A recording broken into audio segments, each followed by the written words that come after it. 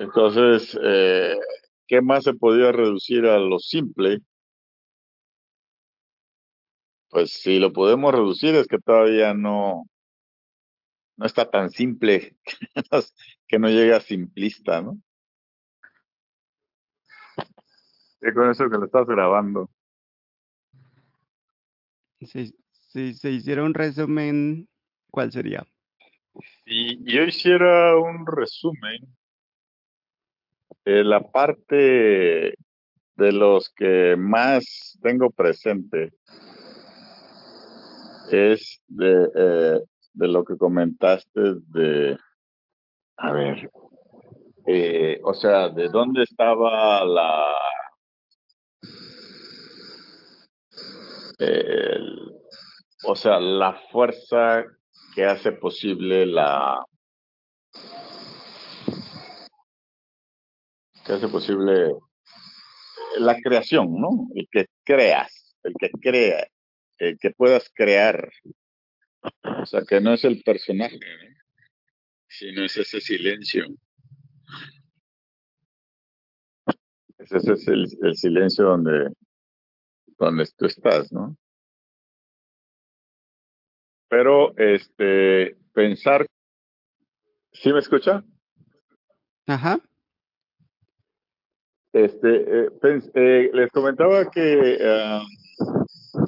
en dónde estaba la fuerza creativa, ¿no? Ujú, Pero para mí había una contradicción, yo sé que la contradicción es del personaje, pero esta contradicción tiene que ver con que dice la fuerza creativa está entre el personaje en ese espacio con lo que es, y lo que es. Y yo lo que, o sea, hay que meter un comando para que tu comando, voy a explicarlo así, se convierta en el comando del águila. Pero si uno no toma decisiones, o sea, ¿cómo ese ser que ya no es personaje, sino está en lo que realmente es, puede meter un ujú, comando para que las cosas sean? ujú, No sé si me explique.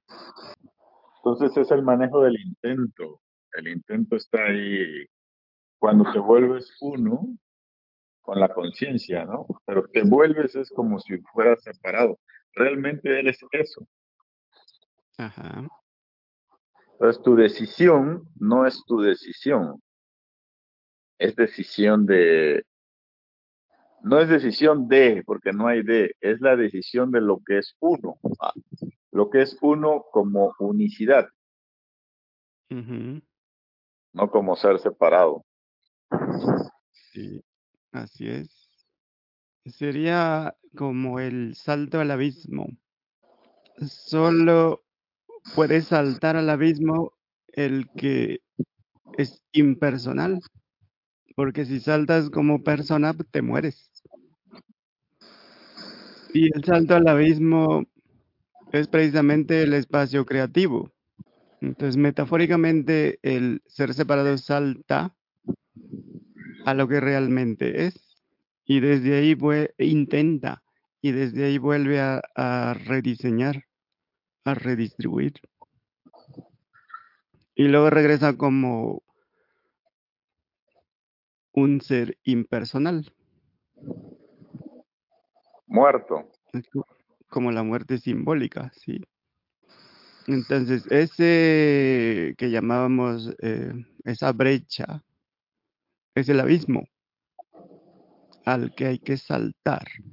Y por eso también las actividades del brujo son hacer cosas que no harías normalmente, desacostumbradas, o comportarte de maneras nuevas, diferentes, que nunca has intentado, que sería el desatino controlado. Representar otros papeles, otros roles. Eso es como los pequeños pasos del salto al abismo, porque es precisamente en ese abismo donde está la fuerza creativa o creadora o del intento. Entonces, poco a poquito, a través de los no haceres, ya el practicante está saltando al abismo, hasta que finalmente, literalmente, se lanza al abismo, pero no es de un momento a otro. Empieza poco a poquito con acciones que parece que no son gran cosa, pero res- ya son reestructuraciones de la estructura. Si recuerdan la eh, estructura subyacente o infraestructura, pues. Subyacente, sí me acuerdo porque esta Karen lo preguntó. Ujú. Entonces hay diferentes estructuras.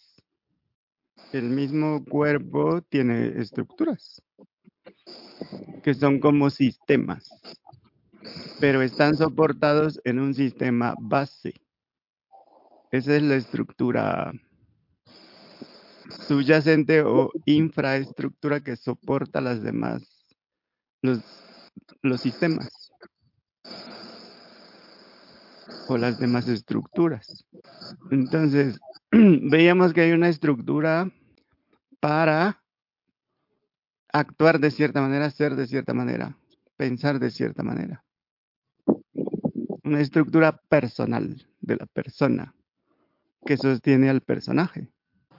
Entonces, como no podemos deshacernos de las estructuras,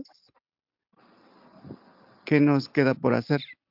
No es deshacerte de esa estructura, no es tirarla para poder construir otra. Así como Crear no tienes nuevas. que no tienes que desaprender nada. Pero ahí la estructura subyacente es la principal. Entonces, esa estructura subyacente, como no puede ser tirada a la basura o desmontada, Ajá. ¿qué podemos hacer? ¿Qué nos queda? ¿Qué opciones? Pues permitir esas y crear lo que nosotros queremos ser. O sea, lo que, más que lo que nosotros queremos ser, lo que nos acomode a las situaciones que uno quiere. Mm, sí. Por ejemplo, para poder consentirlo libremente. Como veíamos, es voluntario e involuntario. Involuntario es cuando es impuesto. Así que si la persona no voluntariamente se, se consiente, como lo hace el brujo consiente voluntariamente. La persona común y corriente consiente involuntariamente, porque de todos modos no tiene otra opción. Es un títere del infinito. Entonces, cuando tú lo haces voluntariamente, voluntariamente te tiras al abismo, te despersonalizas. Y cuando es involuntario, la señal es que no tienes ningún control. Como decía don Juan, eres una hoja en el viento. Pero cuando lo haces voluntariamente, estás consintiendo, te estás poniendo disponible, te estás haciendo accesible. ¿Sí tiene sentido eso? Coincide pues con lo que entienden de lo que leyeron, de lo que Sí, sí. dijo Castaneda. Entonces ya llegó Karen, nos puede dar un resumen para ver Y qué adelante reforzamos. y para reforzar.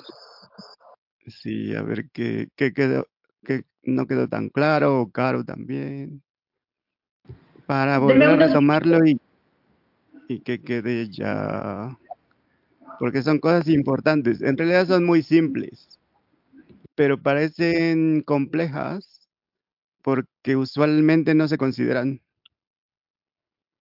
Lo subyacente se pasa por alto. Nos quedamos en la superficie, así nos entrenaron. Y es en lo invisible donde están las estructuras que soportan las demás estructuras. Y mientras las estructuras primarias no sean modificadas, no hay nada que hacer, no hay nada que se pueda hacer realmente.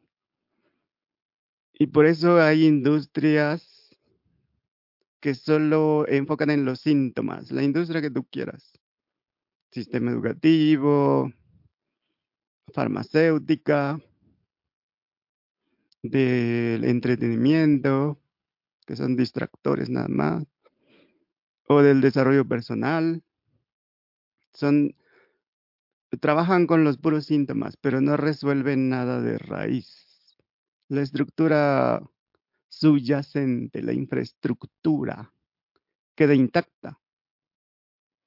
Momentáneamente hay una mejora aparente, igual que cuando te tomas un medicamento que ataca los síntomas, aparentemente hay una mejora, pero la causa sigue, solo que ha sido cubierta. También otro ejemplo es, ahorita viendo la pantalla, todos estamos viendo la pantalla, pero pareciera que la pantalla es velada por el contenido. ¿Pero es realmente así? ¿O solo es una apariencia? ¿Estás dejando de ver la pantalla porque está velada por lo que aparece en la pantalla? Y es obvio que no. Entonces, en realidad, el velo de lo que realmente somos, de la realidad, de la verdad, es la superficie, es la apariencia, pero nunca es la realidad, nunca es verdaderamente velado. Por eso no me gusta el término inconsciente, no me resuena. Se entiende que es una metáfora, pues, para si hay consciente, hay inconsciente, como la dualidad o la dicotomía. Pero otra vez, son suposiciones. Y nosotros buscamos la realidad, la verdad. ¿Ya estás, Karen? Ya, entrenador, perdón, llegué para tomar un cafecito porque casi me agarra la lluvia. Entonces, como no comí, dije, voy a tomar un cafecito. Pues estuvimos viendo esta parte de que el sistema bueno, entre varias cosas, ¿no? Pero lo de la semana que me he llevado es la parte que veíamos que el sistema ha hecho, bueno, fue creado o me ha enseñado a resolver problemas, no a la parte de crear. Entonces, lo estaba viendo en la vida, pues en estos días y en mi vida, en qué momento he estado así enfocada. O sea, mi enfoque ha sido ese, resolver problemas. Pensé que, o sea, consideraba que era como, eso era lo que tenía que hacer, por llamarlo de alguna forma. Y cuando nos has comentado que la parte de crear, pues ahora enfocarnos en esta parte de crear algo, por eso estamos escribiendo unas líneas en el día, pues estos no haceres. Entonces yo decía, bueno, pues si estoy ahorita en este trabajo sin odiarlo, sino darle la bienvenida, está en este momento, emerge, está, bueno, pues agradecerlo y abrazarlo y por algo estoy en este momento en esto. Entonces yo decía, bueno, ¿qué puedo crear de lo que en este equipo en el cual estoy integrada para apoyar a los recintos, porque tienen un rezago de mercancía que no se le ha dado su correcto procedimiento para que desalojen estos almacenes y ya no tienen capacidad? Entonces, si me enfoco pues en que estamos resolviendo darle destino a esta mercancía y ver en cómo quedó, en qué paso del proceso, yo decía, es que, o sea, me queda claro que lo que se puede crear para que no haya esto, aunque lleguen miles de mercancías, se puede crear un programa en el cual se pueda darle seguimiento, aunque no esté la persona responsable, pueda otra persona emerger y darle continuidad, porque el mismo sistema o programa te pueda dar pues las luces de, oye, ya se terminó el plazo, continúa el siguiente, ya está en verde o rojo, porque ya se le tiene que poner atención a esa mercancía, y estamos hablando pues a veces de cientos o miles de mercancía. Entonces yo me quedaba con eso de, si estoy invertida ahorita en este trabajo, ¿cómo puedo plantearlo al capitán, que es el encargado del área? Pero darlo como muy claro, o sea, como esta creación del programa, como él está muy abierto a hacer cosas innovadoras, pues podría ser. Entonces, y en el sentido, digo, ese es el trabajo, pero en el otro sentido de, bueno, ¿qué cosas he dejado pendientes? Que como no las enfoco como de resolución de problemas, pues no les pongo atención o no me llaman o no las dejo ahí, como que pues, sí lo tengo que hacer para tener independencia financiera, pero como que no, algo pasa, ¿no? Entre la flojera, lo que sea, o justificaciones, sino cómo lo puedo ver como creación, como crear, o la parte creativa en las cosas de la bolsa, las cuestiones de Conet, o sea, cosas que he dejado de hacer, ¿no? Entonces, eso es como ahora darle este otro enfoque de como creación para crear cosas, ¿no?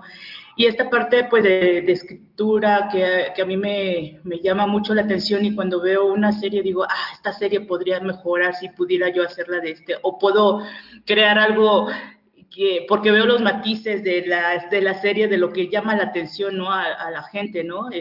Tiene pues su drama, en fin, la heroína, bla, bla. Pero entonces yo decía, es que me llama mucho estas series coreanas que he visto, porque crean algo, por llamarlo de alguna forma, diferente dentro de que están creando una serie, ¿no?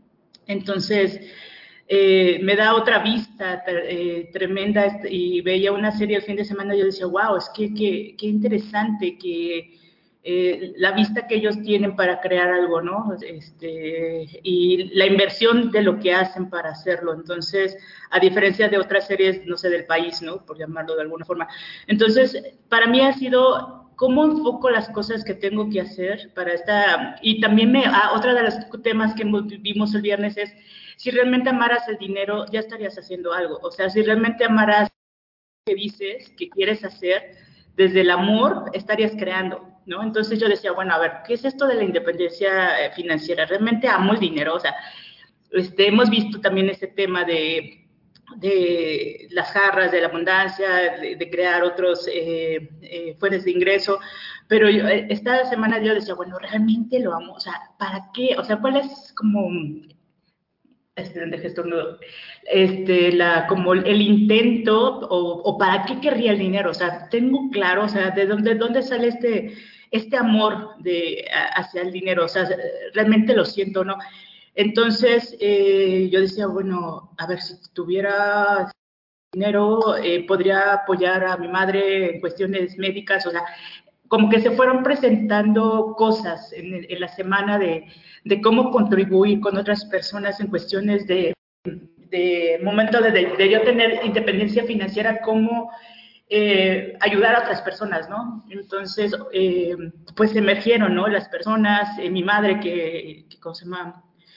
En esta situación que ahorita está presentándose. Entonces dije, wow, entonces, aunque parece una metáfora el amar el dinero, porque realmente pues sí, ya tengo todo, realmente me queda claro que teniendo este dinero pues puedes hacer otras cosas, ¿no? Por llamarlo de alguna forma.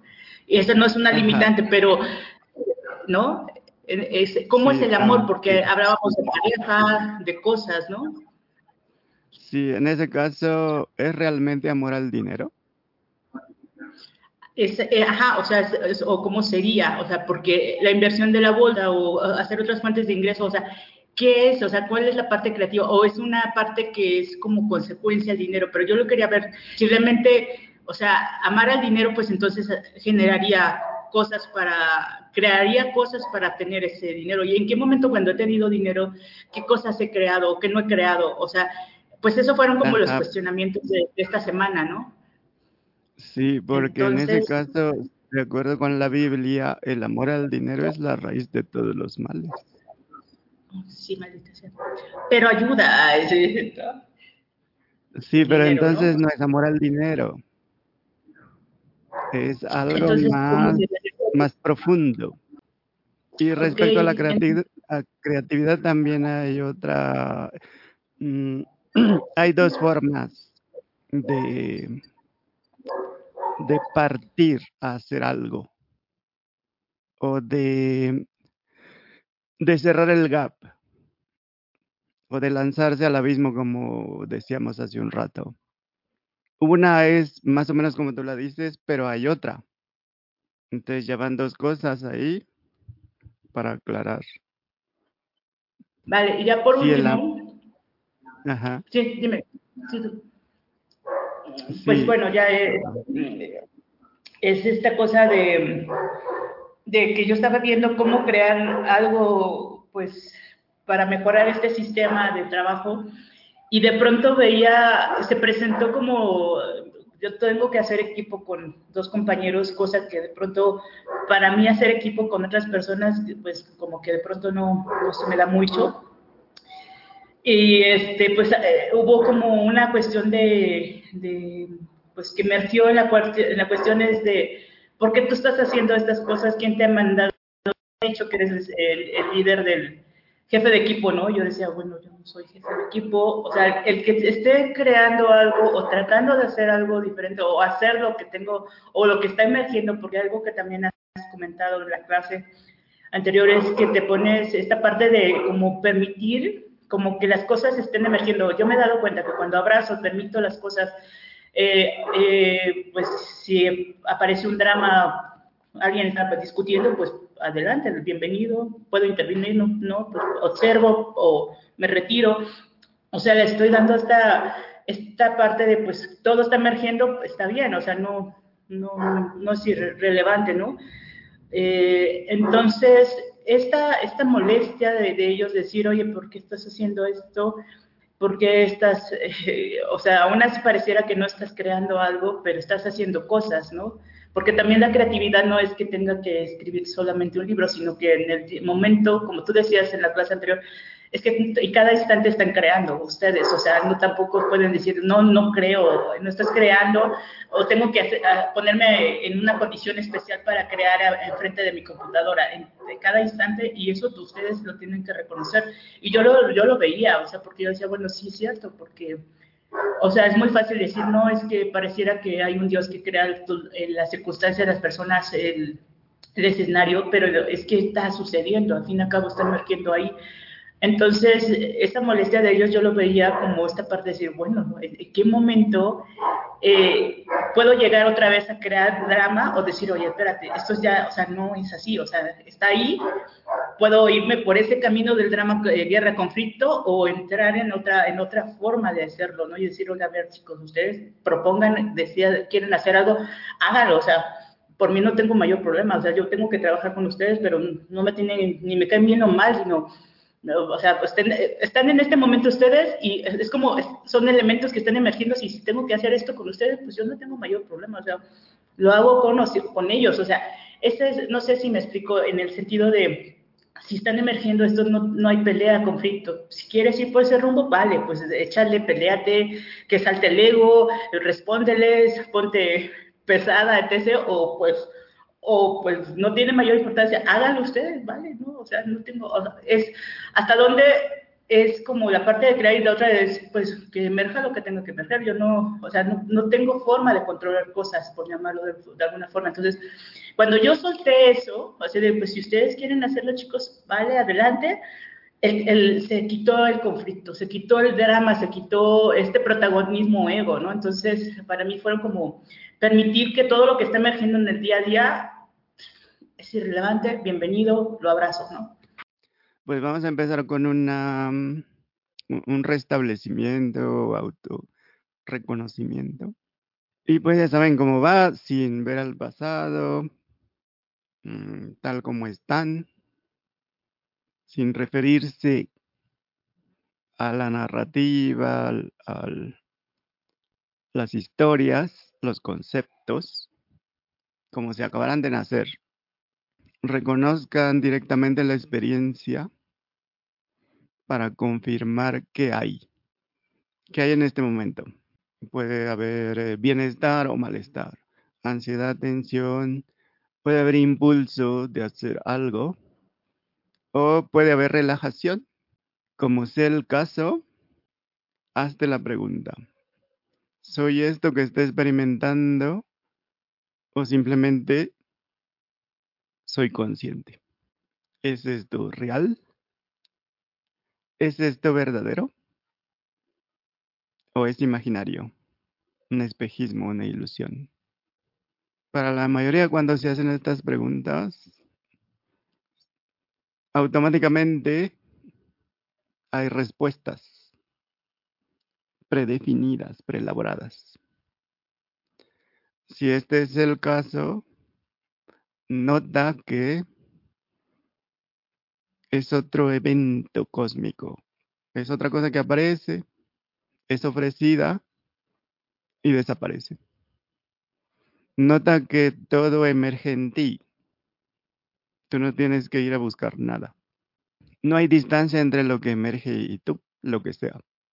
Y la realidad es que estás descansando en lo que eres. No importa la experiencia aparentemente velada.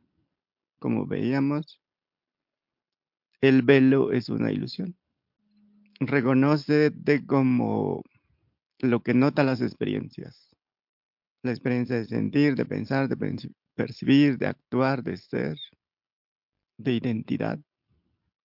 Si encuentras alguna resistencia, nota si te permites, si tienes la disposición, la apertura de relajarla, de liberarla.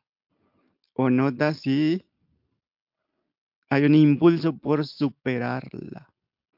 Y nota cómo eso agrega más tensión. Y sabiendo que no tienes que hacer nada, confirma, sin tener que hacer nada, si dejan de aparecer pensamientos, emociones, sensaciones, percepciones. Reconoce que no tienes que probar nada a nadie ni a ti. No tienes ni que ayudar a liberar la tensión en realidad, ni a rechazarla. Todo eso aparece por sí mismo. Y simplemente nota si te permites solo notar desde ese vacío infinito en el cual puedes confirmar cómo lo que sea que aparece viene y se va. Permítete ser y revisa si hay un conflicto, si hay algo que se resiste a permitir. Y eso también lo aceptas. Hay algo que se resista a estar, simplemente ser, hacer lo que realmente eres. Si algo se levanta, si algo está en contra, si algo quiere resistir eso, y permítete ser lo que realmente eres. Y confirma si es sencillo, complicado, complejo, o es la simplicidad misma. Si notas alguna reacción, nuevamente pregúntate: ¿soy esto que está resistiendo o soy lo que se da cuenta?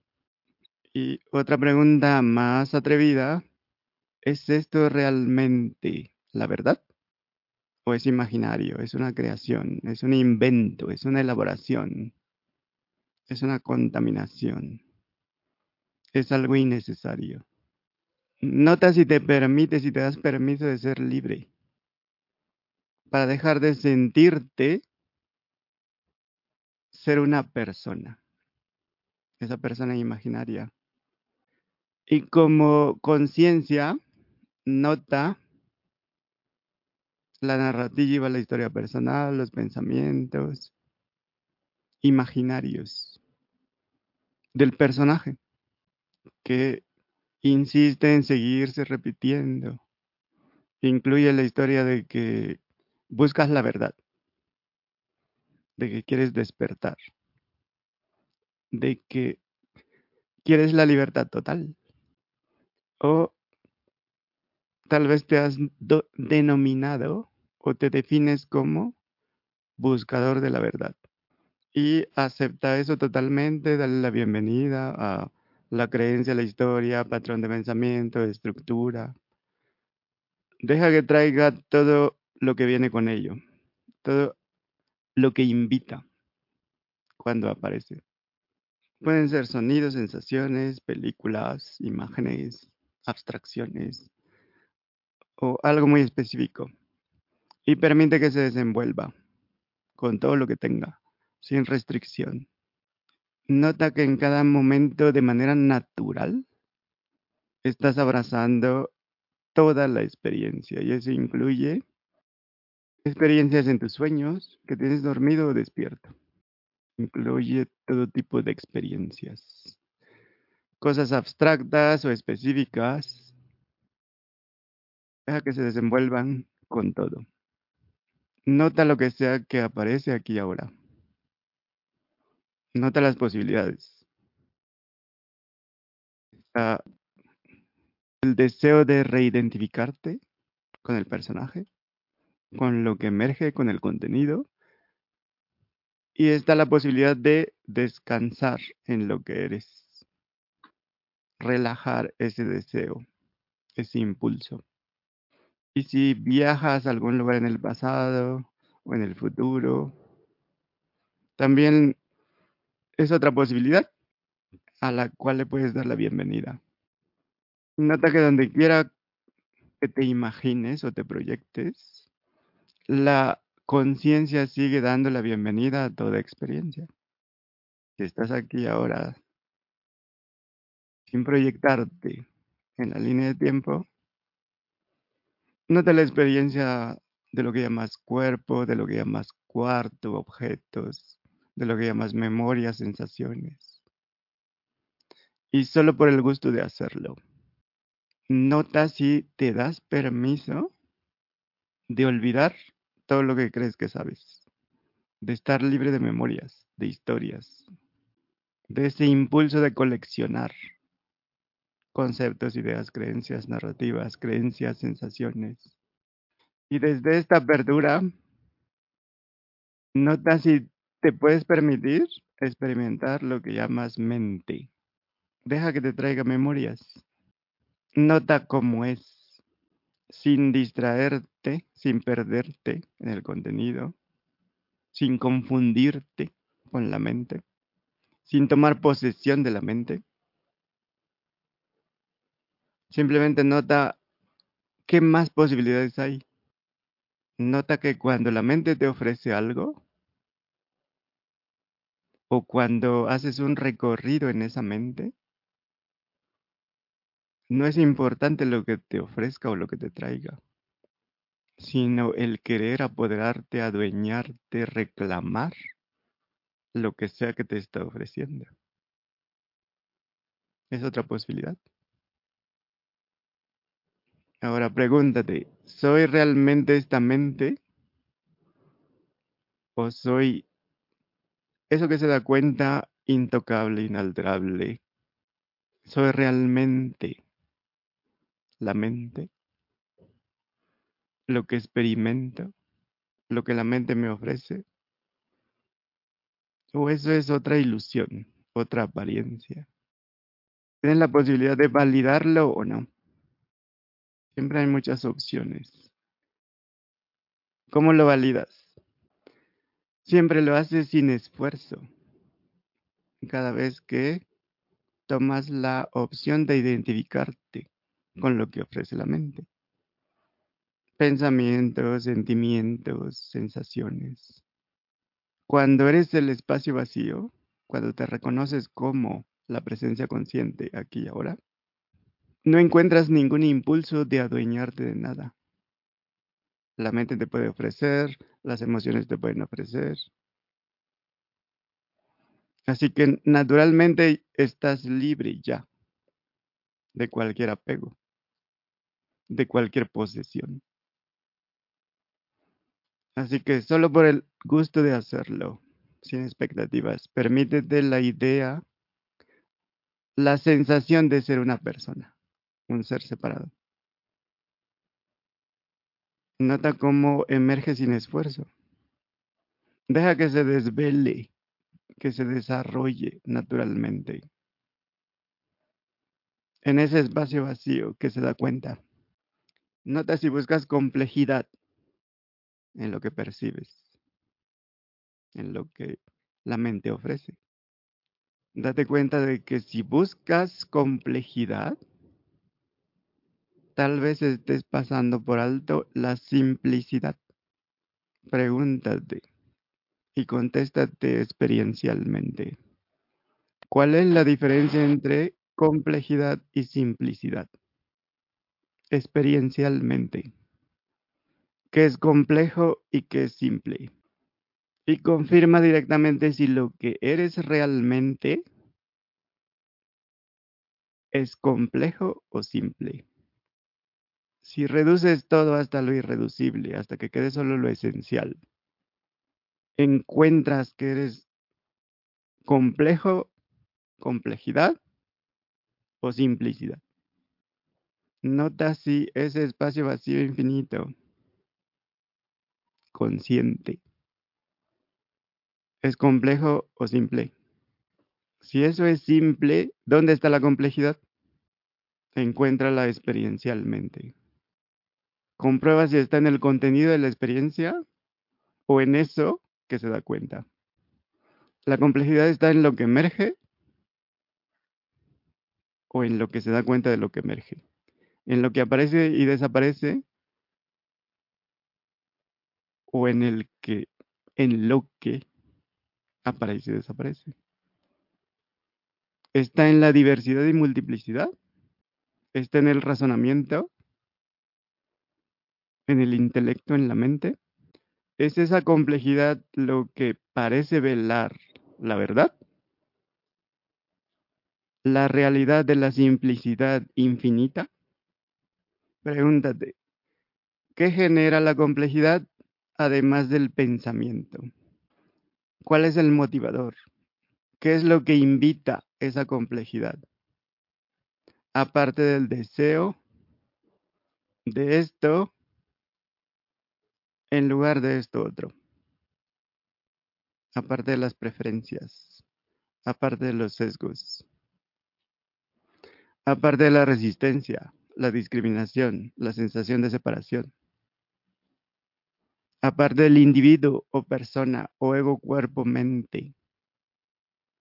¿Hay algo más que invite la complejidad? ¿Y hay algo en tu experiencia que invite a la simplicidad? Entonces, pausamos por un momento y regresamos con ¿qué encontraron? ¿Quién va primero? Karen, Oh, yo ya hablé, te toca, Milton. entonces va Karu.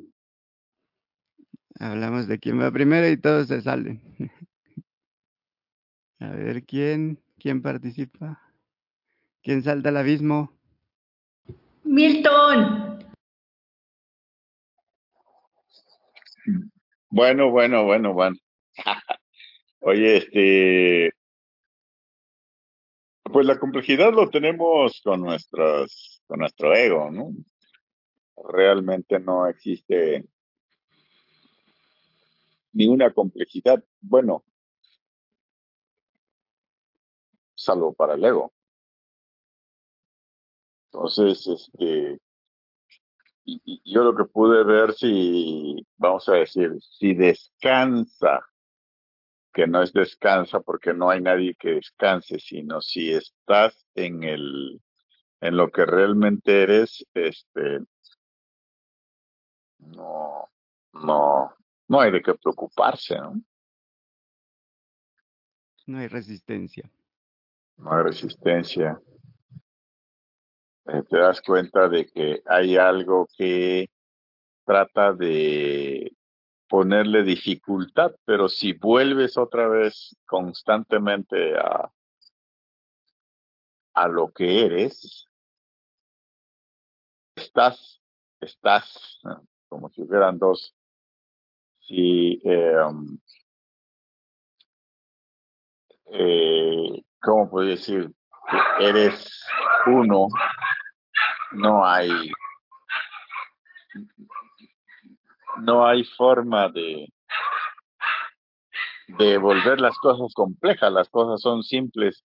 Y al inicio preguntabas cómo se puede reducir más, pues sí, la reducción máxima es esto, ¿no? Que acabas de comentar, es ser uno. Ser uno no como exista dos, sino como unicidad que platicábamos. Los guerreros impecables saltando al abismo. Saltaron y murieron.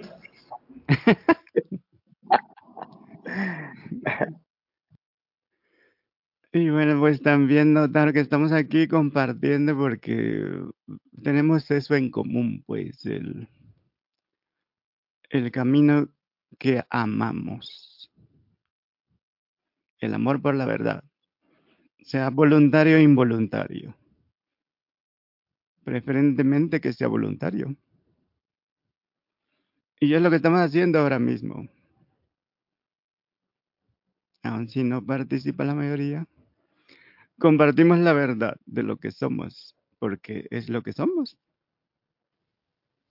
sin importar si lo hacemos de manera directa o indirecta. Se está haciendo, no hay otra opción. Entonces, investiguen o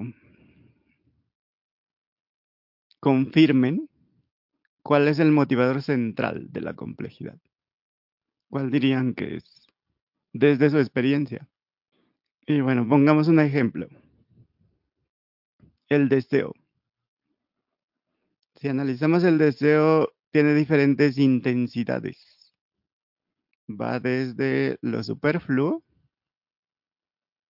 desde lo deseo por lo irrelevante, por lo superficial, por lo intrascendente, hasta lo trascendental, lo que trasciende al tonal, o a la experiencia o al contenido. Desde el deseo de controlarse a sí mismo, controlar la mente, las emociones, los eventos, los movimientos, el cuerpo, de controlar a otros, de control interno o incluso de controlar afuera. El deseo de controlar la lluvia o de controlar eso que controla lo superficial, el deseo por lo superficial o lo irrelevante. Y no solo es así, sino que la gente vive de acuerdo con eso. ¿Qué invita eso? ¿Qué trae consigo? Ese deseo de controlar, interno y externo. Controlar adentro, controlar afuera.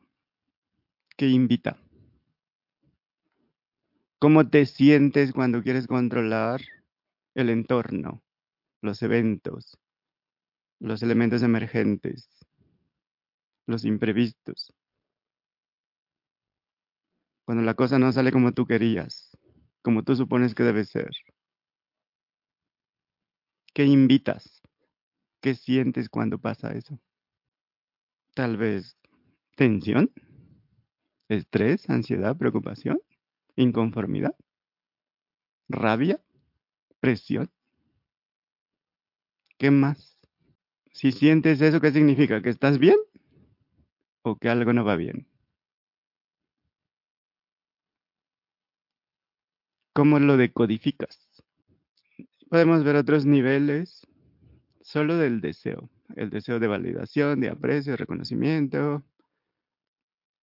¿Será que eso invita a a sus primas hermanas? Rechazo, invalidación, desprecio, por decir algo. ¿Cómo es tu experiencia? Otro nivel podría ser el deseo de seguridad, de protección, de poder. ¿Qué invita a eso?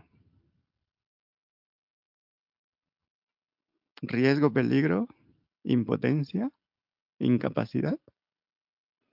Entonces sabemos que en realidad no hay nada ni bueno ni malo, ni correcto, incorrecto, ni positivo ni negativo. Son solo estructuras subyacentes que se van construyendo y que sostienen un programa. Si exploramos el nivel trascendental, del deseo trascendental, o más interno, o más escondido, sería deseo de entender, de saber, que se acerca a querer saber la verdad, conocer la realidad. Y esa es otra estructura. El motivador base sería lo que mencionan, la totalidad, la unicidad. Y eso también tiene una estructura subyacente, si no, no estaríamos buscando a través de cursos, libros, seminarios, no haceres, porque está esa estructura. La gran mayoría no pone atención en esa estructura. Son predominantes las estructuras superficiales, sobre las que soportan lo superficial. Y, ¿hay algún tipo de expresiones? Por ejemplo, en inglés, understand o entender o comprender está compuesto de under y stand, que sería como una estructura de saber, de entender. Y está debajo, under, y soporta un tipo de conocimiento, de entendimiento. Entonces, ¿cómo damos relevancia a la estructura que abre la posibilidad del puro entendimiento? Un entendimiento sin contaminación. Ese entendimiento sería simple y directo. O un conocimiento directo. ¿Reconocen esa estructura? Si la reconocen, debemos también tomar en cuenta que invita el deseo de separación, el sentirse un ser separado de todo. Vean que cada estructura subyacente que se va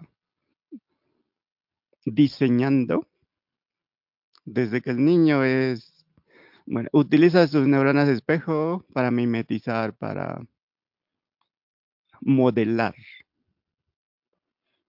Se dice que somos el promedio de las 5 personas con las que nos juntamos.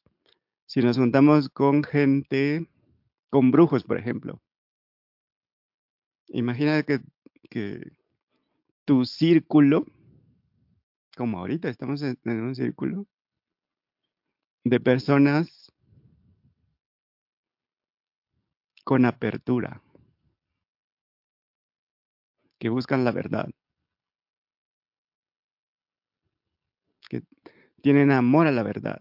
Y ese amor a la verdad es la que les hace hacer lo que sea que hagan. Imagina que tú te juntas, tu grupo consiste en 5 empresarios exitosos. ¿Será que empiezas a hablar como ellos de repente?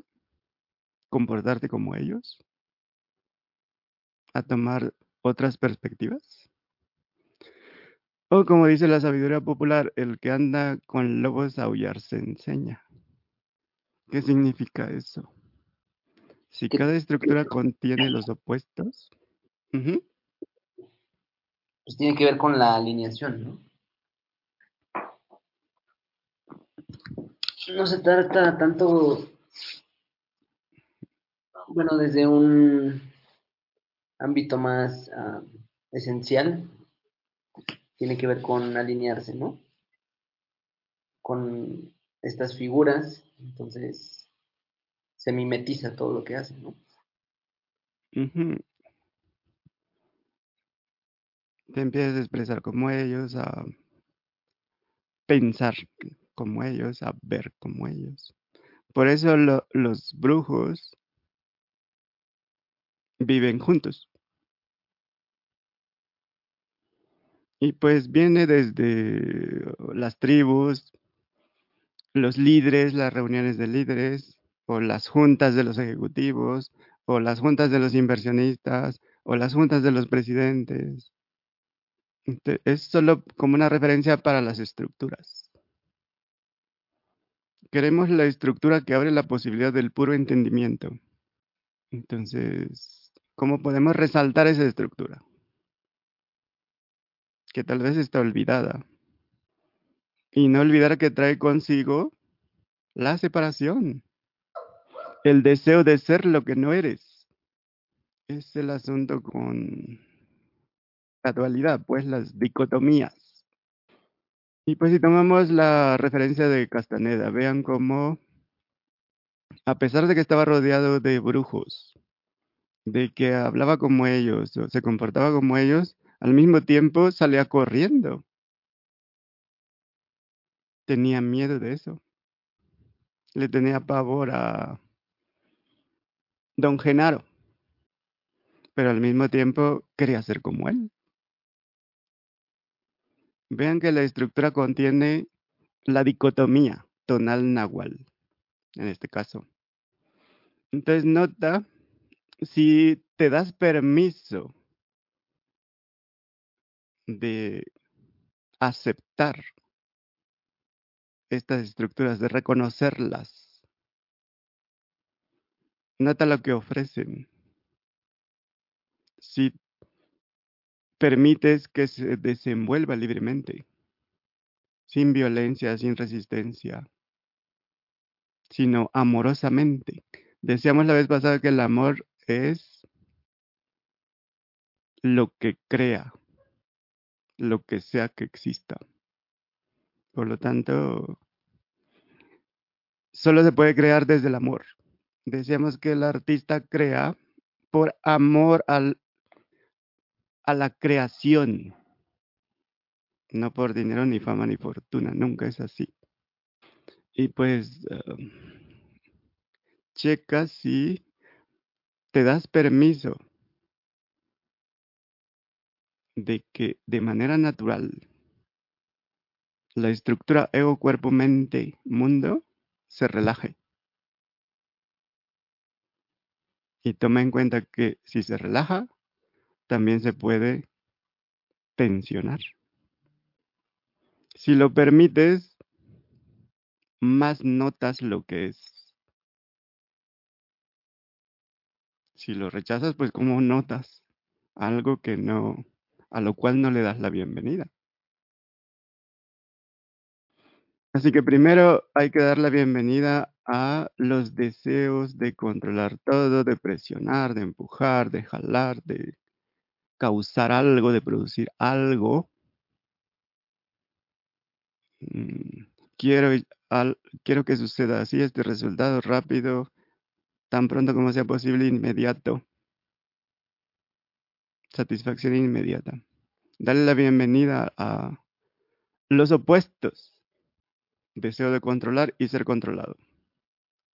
Deseo de dar poder y de quitar poder. Tal vez a los hijos, a la pareja, a compañeros. El deseo de corregir. El deseo de comprender.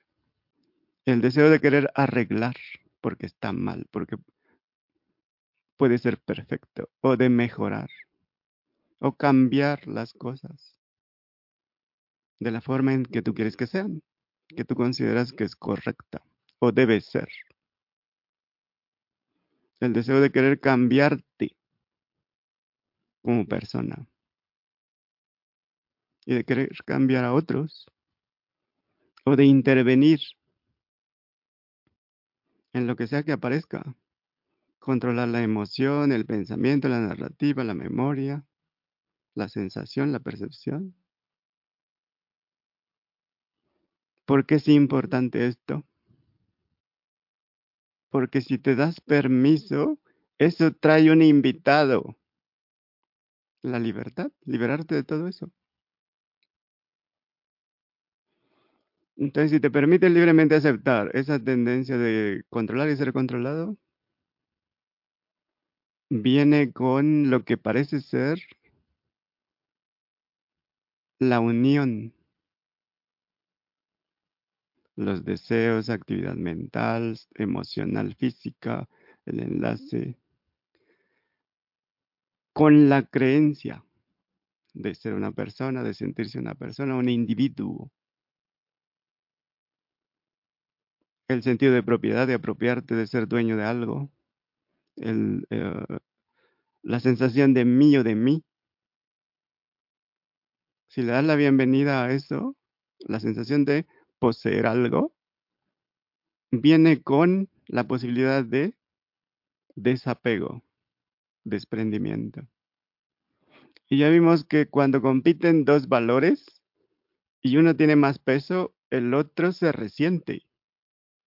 Y lo que se genera es una lucha de valores, lo cual es resistencia, es complicación. Entonces puedes relajar ese motivador, esa compulsión de control de lo que sea. Puedes liberar la tensión. Tienes la posibilidad de dejar que sea lo que es. Puede ser energía enganchada, atrapada, invertida, enfocada. Recuerdan que donde está la tensión, ahí va la energía. Ahí van las fibras. Agarrarse de eso. Entonces, es importante ver si te das permiso, porque aun cuando digas sí me doy permiso, hay una resistencia subyacente. Entonces, si te das permiso, puedes permitir la relajación de ese impulso de querer controlar la experiencia. Puedes notar ese deseo de manipulación y es ofrecido. Lo puedes agarrar o lo puedes liberar. ¿A qué te suena libertad total? ¿Apoderarte de todo? Entonces, tienes la opción de abrir la atención en lugar de enfocarla o comprometerla en algo. Si la abres, no está agarrada a nada. De desenfocar, de permitir que lo que sea, sea. Y pues preguntarte, ¿soy realmente yo eso que desea? ¿O soy eso que se da cuenta? Que no desea nada, que no requiere nada, que no interviene con nada, que no resiste nada. Y que es la fuente de cualquier experiencia. Es la estructura subyacente esencial, sin la cual no habría ninguna otra estructura. Entonces, si le das la bienvenida a controlar al controlador, al cambiador, al decididor, al perfeccionador, al hacedor, al creador, al pensador con el que te identificas, nota que tienes la libertad de desidentificarte, pero no es posible si no aceptas la estructura subyacente. Ahora, reconoce si realmente te das permiso de liberarlo, de liberar al ego. Si te das permiso de reconocer si eres el controlador o el hacedor, el que crea. O simplemente eres esa presencia consciente, libre de todo deseo, impulso, sin lo cual ninguna experiencia podría ser posible. Si reduces todo hasta lo irreducible, ¿dónde está la complicación? Si le das la bienvenida al deseo, al impulso de ser controlado por algo, fuerzas invisibles, entes o alguien más, de ser víctima de la mente, de las emociones, de las situaciones, de las interpretaciones, víctima de conceptos que no son más que pensamiento. ¿Realmente eres víctima de un pensamiento? Entonces reconocer ese deseo de ser víctima, víctima del cosmos, porque eso trae consigo también la liberación, la otra posibilidad. Si sientes que todo el universo conspira contra ti, también viene acompañado de lo contrario. Entonces también reconocer ese sentimiento, sensación de que es personal. Todo es acerca de mí. Están hablando de mí. Todo tiene que ver conmigo. La importancia personal. La importancia personal trae la no persona. Entonces, nota si te puedes dar permiso de relajar el deseo de arruinar el teatro del infinito. Porque no te gusta, porque estás en contra de todo y a favor de nada, o a favor de todo y en contra de nada. Nota si te das permiso de relajar el deseo de que otros arruinen el teatro del infinito, de que otros sean responsables. Si te lo permites, puedes liberar fácilmente todo eso. Entonces pregúntate, ¿soy realmente eso que desea, quiere, ansía, necesita? ¿Control de todo? ¿Poder sobre todo? ¿Apoderarse de todo? ¿O si eres eso que se da cuenta? Simple y sencillamente, ¿eres tú realmente el que desea atraer el amor o rechazar al amor? Nota si te puedes permitir ser el amor. ¿Eres realmente tú el que quiere sobresalir, brillar, ser reconocido? ¿O el que se quiere esconder, pasar desapercibido? No quiere exponerse. ¿Realmente eres tú? Puedes permitir libremente ese deseo de no ser visto, de rechazar la atención o de buscarla. Puedes permitirte, puedes darte permiso de sentirte ser una persona, porque también invita a lo impersonal. Notas que sin importar lo que sea que aparezca, notas si puedes relajar el impulso de atraerlo o rechazarlo. Te das permiso de liberar la tensión. Habíamos dicho que la atención es clave. Viene de tender o extender o estirar. También habíamos dicho que hay una tensión importante que es creativa, pero también invita a una que es destructiva. Entonces le puedes dar la bienvenida al impulso de sobrevivir, de estar protegido, seguro, al igual que lo que trae, que es el deseo de acabar con todo, de arriesgarse, de morir, de buscar el riesgo, la aventura. Igual que huir de todo eso, te puedes dar permiso de aceptar abiertamente los motivadores de querer irte, partir, morir, que viene de la misma fuente que genera el miedo a irse, el miedo a morir. ¿Realmente te das permiso de aceptar imparcialmente todo lo que sea que se desenvuelva, te puedes permitir que todo se desarrolle naturalmente tal y como es.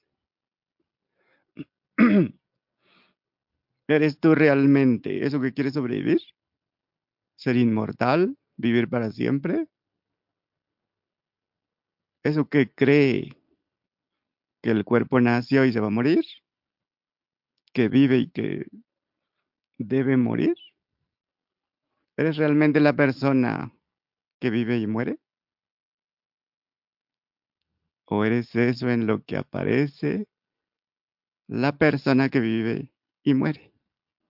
Realmente te puedes dar el permiso de liberar el deseo de ser unicidad o unidad o totalidad, de conectar con el infinito, el deseo de serlo todo, al igual que el deseo de separarte, de individualidad o individualizarte o de desconectarte, porque solo así tiene sentido la conexión. ¿Es realmente eso? ¿O eres como el espacio vacío, adimensional, temporal, infinito, que se da cuenta? ¿Hay algo que te impida ser lo que eres? Nota las posibilidades, las opciones. Te puedes enredar y te puedes desenredar. Te enredas con el contenido de la experiencia, con lo que aparece, pero también te puedes desenredar de la falsa identidad, de los deseos, de los impulsos, del ego, cuerpo, mente, mundo. Ahora, ¿qué se siente que debes hacer? ¿Cómo debes vivir? ¿Qué te resuena más? Y ya me callo para que compartan. ¿Quién va primero? ¿Quién está disponible? Creo que están en lo que realmente son, en ese vacío. Entonces debemos echar mano de Ever. ¿O se enredaron con el deseo de pasar desapercibido? Está bueno. El caracol ya salió corriendo. Sí, ese caracol siempre.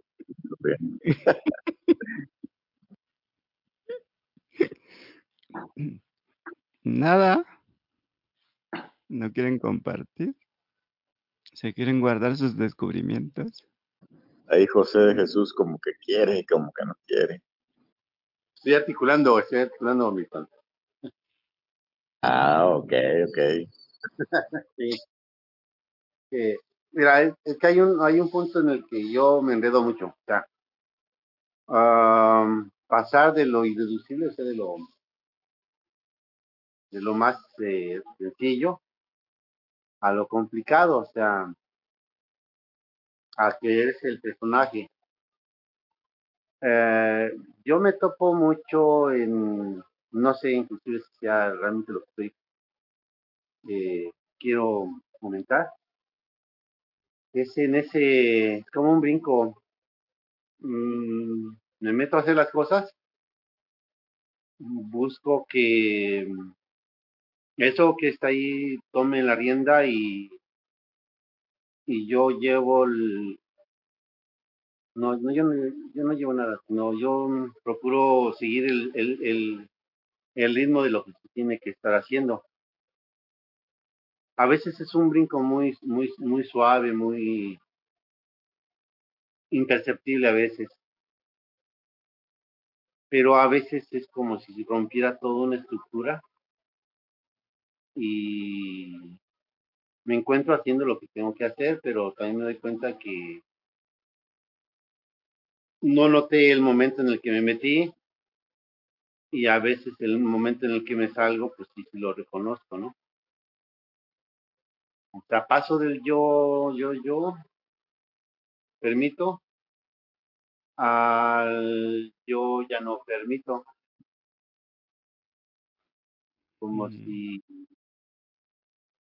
ya yo quisiera controlar eso que me está controlando o que está fluyendo, pero ya trato de como de controlar eso y es cuando ya todo se viene todo, pero así como en un segundo se viene todo abajo, ¿no? Y termino haciendo cosas que no debo hacer. Es ese uno de los puntos en los que ahorita, como comienzo a tener un poquito más de presente esa dicotomía de estar haciendo lo que debe hacer y cuando me doy cuenta y trato de tomar la rienda, pum, se vuelve cualquier cosa menos lo que se tiene que seguir haciendo. Es ahí donde yo estoy viendo cuál es el fluir. Pero no lo entiendo en el sentido de comprenderlo de, de cuerpo, de mente, sino cómo anclarte en ese barco, por decirlo así. Pero como vimos, son dos caras de la misma moneda. La dicotomía es una moneda que tiene dos caras. Si tú aceptas una, aceptas la otra y ya tienes opciones. Si resistes una, resistes la otra y te quedas sin opciones. Por eso la importancia de permitir y por eso tanta pregunta de ¿realmente te permites? ¿Te das permiso o te reprimes? Y si es así, también aceptarlo, porque eso trae la otra cara. Pero rechazar es descartar las posibilidades. No importa lo que rechaces, estás rechazando la otra cara. ¿Sí tiene sentido? Sí, entonces, de hecho, el querer controlar vendría siendo rechazar cualquiera de las dos caras, ¿no? Porque ya Sí, cuando tratas de controlar, ya estás omitiendo cualquiera de las dos. así es. Ya sea Entonces, está resaltando, ajá, la estás poniendo en competencia. Pero si aceptas ambas por igual, no hay competencia, no se están peleando unas con otras. Y en la ausencia de resistencia, naturalmente, la inteligencia va por la que se siente mejor. ¿Has visto animales complicándose la vida? Salvajes, pues, porque los otros aprenden a complicarse la vida. Se parecen a sus dueños por las neuronas de espejo. Pero ningún animal salvaje se complica. Todos son simplicidad natural. La inteligencia natural fluyen naturalmente. Quiere decir que está esa posibilidad. ¿Quién más? ¿O algo más? Pues esta parte que comentabas de al momento de crear, pues si emerge la parte de querer ser protagonista, de querer reconocimiento, ganar mucho dinero, pues permitirla, ¿no? Abrazarla, no pelear con ella, permitir la vista. Y esto que Ajá. mencionabas también, ¿no? El amor a la creación es lo que hacen los creadores, ¿no? Simplemente por el amor, ¿no? Sí, siempre es el amor, voluntaria o involuntariamente. ¿Ustedes recuerdan lo de simplificar, complicar sobre complicar o sobre simplificar? Y ser simplistas. ¿Eso sí quedó claro? bueno, para mí sí, la cuestión de Ujú, simplicidad y ser simplista, sí hay un abismo muy grande. ujú, Y la cuestión de simplicidad nada tiene que ver con la cuestión de ser complejo, pero ser simplista sí implica no tomar lo relevante, no tomarlo como relevante, sino ujú. lo relevante se vuelve relevante y es cuando los simplistas toman sus riendas, pero a todo vapor. Sí, en pocas palabras, todo sistema de creencias es simplista. sin excepción, porque deja mucho sin considerar. Eso implicaría, Germán, digamos, en sí todas las, digamos, en el caso de México, porque yo sí estoy muy ligado a lo que es los valores que nos dejan los antepasados en México, ¿no? O sea, digamos que esos valores o ese conocimiento también podríamos tomarlo como un sistema de creencias Pues o tiene un claro, alcance o tiene un... los valores son universales. En todas las culturas, los valores son los mismos, empezando por el amor. Si el amor es lo que crea, ¿cómo lo podemos dejar fuera? Es simplemente cuestionar esos valores. ¿Son universales? O sea, una de las tareas que tendríamos que tener sería identificar, ¿no? O sea, no importa cómo se proyecte, no sé, Asia, África, Europa, México. Finalmente sería un valor que tendríamos que identificar y cómo se manifiesta de acuerdo al lenguaje, etnia o lo que sea. ¿Te refieres a eso? Sí, sí, en cualquier lugar, los valores subyacentes son los mismos. No hay ninguna diferencia entre Japón, Alemania, Sudamérica, Norteamérica, México. Los valores subyacentes voluntarios o involuntarios son los mismos. ¿Cuáles son? ¿Quién los recuerda, los menciona, los tiene presentes, los reconoce? Pues viene siendo la honestidad, el amor, Mm. la sinceridad. Son los mismos 5 de siempre. Amor, bienestar, paz, felicidad. Dale, Milton, más. Amor, paz, felicidad, lo que mencionaba Karen. Los avanzamos, andamos bien pilas hoy, súper avanzados. O Sí, sea, hablábamos de valores universales, ¿no? De estos valores humanos, por llamarlo de alguna manera, ¿no? Porque creo que ya nos perdiste, Germán. Ya. Libertad, amor, paz, plenitud y Felicidad. felicidad. Anótelos, por favor, todos. ¿En qué cultura no son esos valores primarios? Si se hace guerra es por la paz. Aún los que están ahorita tirándose bombas y granadas y proyectiles, es porque cada uno busca la paz. Es la dualidad, pues, es las dos caras de la misma moneda. Solo que hay un desbalance, hay un énfasis, la guerra, en querer controlar, en querer que sea como yo quiero. Pero también trae consigo el otro lado. Entonces, saben que se siente mejor vivir creando lo que amas crear.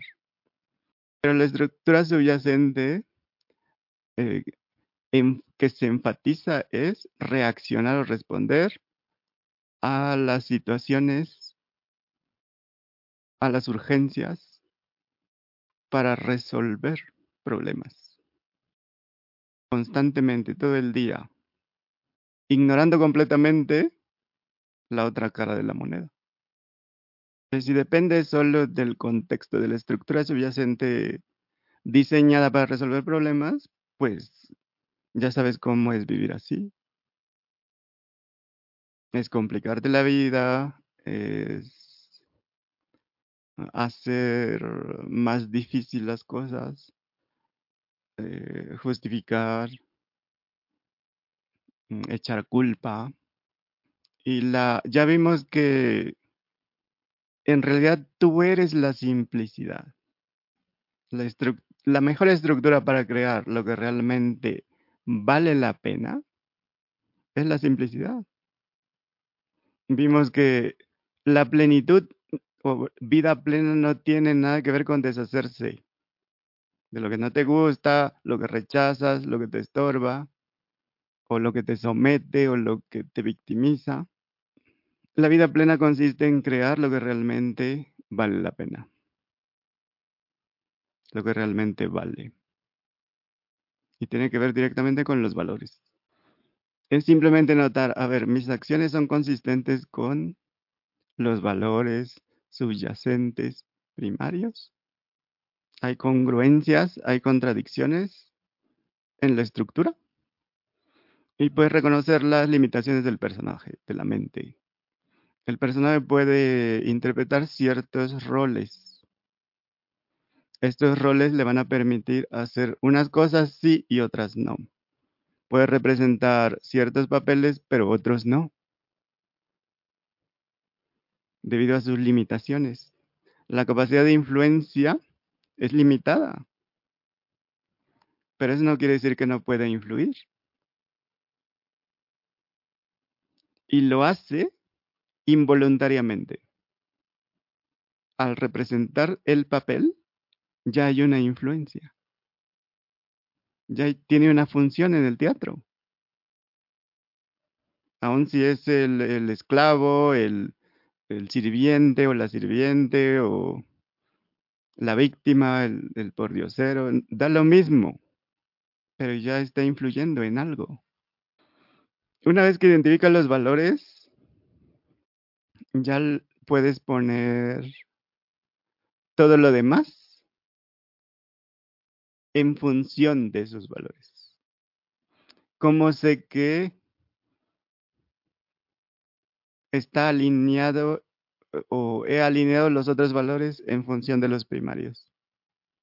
Cuando tienes la sensación de bienestar o intuyes la simplicidad, la fluidez, o cuando menos, cuando surfeas las olas. Las olas no te arrastran, fluyes con las olas, te dejas llevar. Que lo mejor es reconocerte como ola, pero todavía lo mejor es reconocerte como el mar. Entonces no podemos deshacernos de nada como personajes limitados en el teatro. Así que no nos queda más que integrar las cosas de una manera congruente con la influencia que se quiere tener o el resultado.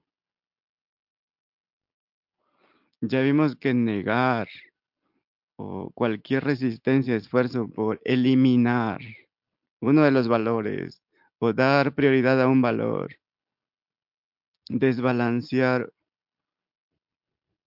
la balanza de valores, se siente como frustración. ¿Quieres vivir así?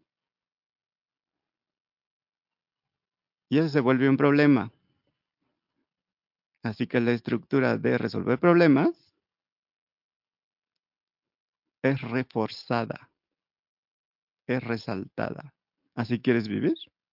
¿Se siente bien? ¿Intuyes que así es? Si aceptas, eso invita, si aceptas esa frustración, esa complejidad, eso invita a la posibilidad de la redistribución o reprogramación o rediseño de la estructura subyacente. Ya vemos que no podemos quitar nada, pero sí podemos redistribuir.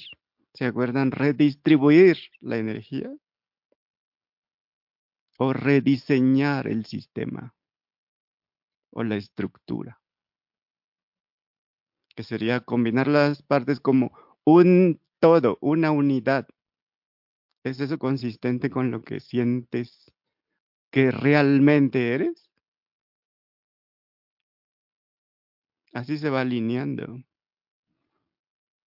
Ya sabes que aliviar síntomas a la larga va a generar más problemas. Los valores primarios se vuelven menos relevantes. Aparentemente quedan velados. Y ahí es cuando sientes que no tienes control de tu destino y es correcto. Eso te quiere decir que puedes tener el control si lo aceptas. Como es una moneda, no puedes solo quedarte con una cara. Pero la estructura subyacente dicta que solo quieres una cosa. Pero si viene con lo otro, pues en lugar de resistir, eliminar, luchar, matar, ¿por qué no la posibilidad de redistribuir, rediseñar? Y sabes también, si has creado, si has hecho los no haceres cuando estás en modo de apertura total, en el caos, en la fuente, en la zona, no hay personaje, no hay tiempo ni espacio, solo hay fluidez. En esa complejidad que es la fuente de la diversidad y multiplicidad. Es lo natural. Entonces la complejidad, caos, invita el orden, la manifestación, la creación, el reconocimiento de la verdad. ¿Qué es lo que hace el artista? Captura la verdad en lo que crea. Una pintura, escultura, um, una sinfonía, una canción, una novela.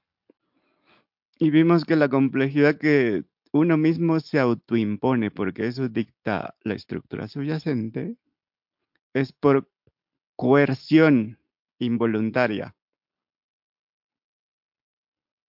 Parece que es externa, pero en realidad es interna. Y ve a un niño. Cuando a un niño le imponen algo, siente que algo no va bien. No se siente bien. Como un niño te das cuenta, pero terminas aceptando, entonces eres tú, porque es conveniente, por complacer, por dar gusto a los papás, al familiares, amigos, lo que sea. Y por supuesto se vuelve un problema que resolver. Ahí vienen los traumas, las terapias, las justificaciones. Es que me trataron mal, es que me abandonaron, es que no me dieron. Entonces, el impulso de deshacerte de eso trae más problemas. ¿Cuándo acabas tu terapia? Que no es más que el impulso de deshacerte de lo que no te gusta. Cuando deberías escucharle, decodificarlo. Y pues la complejidad voluntaria la puedes elegir libremente, naturalmente. Vimos que todo artista creativo debe trabajar con la complejidad, es la materia prima. Y dijimos, o tal vez reconocieron, que estamos creando el mundo constantemente. Somos creadores. Obviamente no como egos, cuerpos, mentes, sino como lo que esencialmente somos. Como estructuras subyacentes esenciales. Entonces, esa elección de saltar al abismo, al abismo, al caos, a la incertidumbre, ¿se acuerdan? A lo desconocido. el salto a lo desconocido, es permitir la simplicidad. Y pues está soportada en los valores. Abrazar la complejidad del caos permite crear voluntariamente. Entonces, ¿por qué tanto miedo a lo desconocido, al abismo? Que es la fuente del intento. Pero las estructuras que funcionan, pues, en lugar de simplificar, complican más, clasifican más, reclasifican, ponen más capas. Y a eso le llaman ser inteligente, intelectual. Entonces vimos que no hay nada que desaprender. Puedes aprender cualquier cosa en cualquier momento sin ninguna condición. No necesitas un lugar especial, una escuela especial. Puedes iniciar tus proyectos donde estés, como estés. Pero la estructura que gobierna, pues, que es involuntaria, no puedo hacer porque no tengo esto. No tengo tiempo, no tengo dinero, no tengo el título, no estoy capacitado, tengo que estudiar más, tengo que tomar más cursos, más seminarios, me falta. ¿Le suena? No tengo la personalidad, yo no soy para eso, no están alineados los planetas, mi horóscopo dice que no. ¿Te suena? ¿No es eso simplista? Y es por eso que existe para esas estructuras cursos, seminarios, libros, la industria de la autoayuda que busca, ofrece, vamos a erradicar tus problemas, vamos a superar, vamos a eliminar.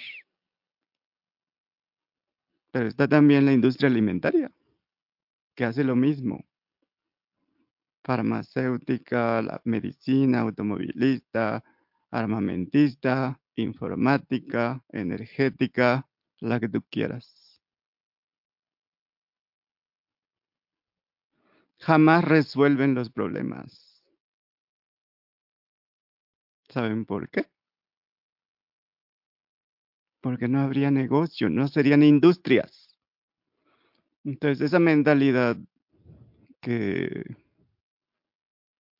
voluntaria o involuntariamente programamos es soluciones temporales, en lugar de buscar la raíz. Por eso la estructura subyacente parece algo extraño, parece un tema raro, ¿no? Entonces puedes actualizar esos programas. Como decíamos, bailar con los sistemas, danzar. También vimos que control viene de fluir, de fluere, de latín. No de hacer las cosas como se te antoja. ¿En qué momento se convirtió en eso? Entonces, es posible trabajar. Si aceptas el caos, puedes trabajar en el caos, en la complejidad, si aceptas la complejidad. Trabajar con eso, bailar con eso, fluir con eso. Y eso facilita la creación de los espacios. Ya sabes que el entendimiento nunca viene del intelecto, viene del silencio interno. Esos espacios, si los permites, utilizan la complejidad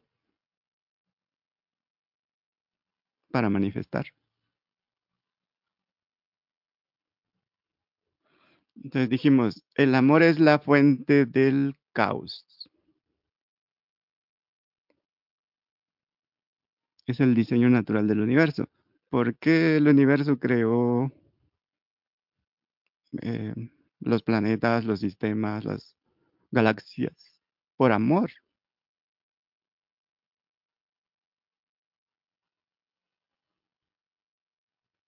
Es el diseño natural por amor.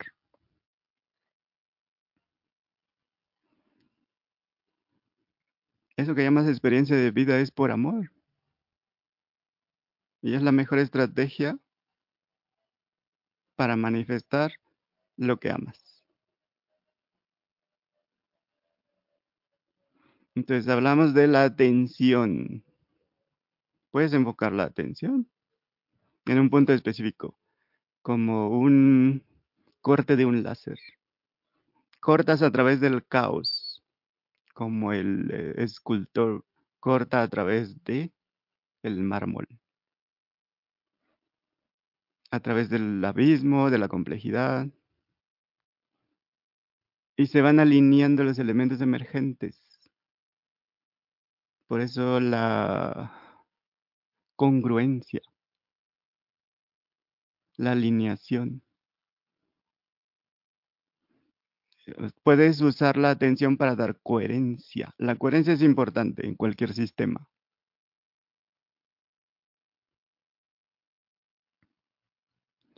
Pero si buscas liberarte en lugar de ser libre para, ¿sí se acuerdan de eso? Vas a actuar de acuerdo con cualquiera de las dos.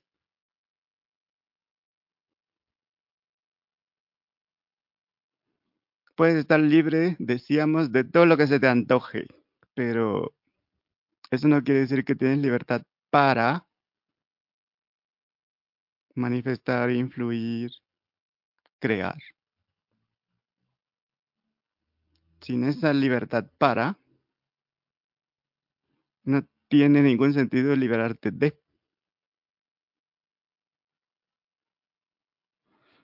Así que como creadores, se ama tanto lo que se quiere manifestar. Se ama tanto la creación, tan infinitamente que se manifiesta. El otro aspecto, la visión clara, o el enemigo, la claridad. Sería una fuerza que organiza, que ensambla. ¿Cómo ensamblas algo que no tienes claro?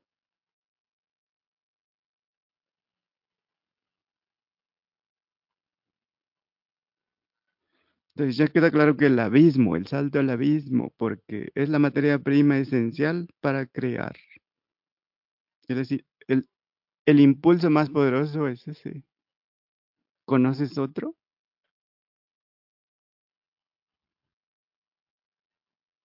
que no sea crear? Que sea más poderoso que eso. Es tanto que es lo que hacemos a cada instante. Entonces, la otra vez que hablamos de la fascinación por el contenido, por los objetos, por el estado emocional, mental, por las experiencias, por las historias, las memorias, se disuelve esa fascinación cuando ves claramente la estructura subyacente del contenido de esa fascinación. Es igual que cuando niño dejabas de fascinarte por un juguete, cuando lo descifrabas, cuando entendías cómo funcionaba, cuando lo decodificabas de alguna manera, cuando veías a través del objeto, cuando veías la realidad del objeto. Ahí se acababa la fascinación. Igual que se acaba la fascinación por los trucos de magia cuando sabes el truco. ¿Sí ven cómo funciona eso? Entonces, vas a seguir con la fascinación del contenido de la experiencia objetiva hasta que veas claramente lo que es realmente.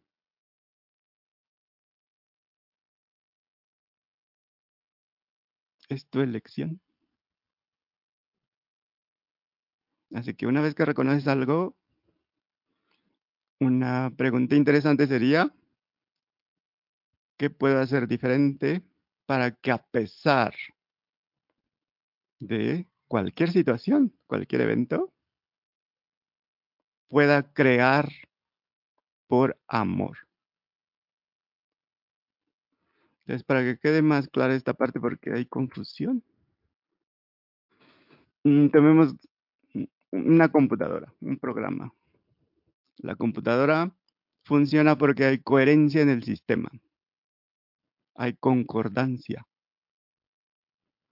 Los elementos están alineados para dar el resultado, para que se abra el programa, funcione, pueda ser utilizado. Pero cuando no hay concordancia o coherencia en el sistema, sale la pantalla azul que dice encontramos una incoherencia. Y ya se perdió todo lo que estaba haciendo.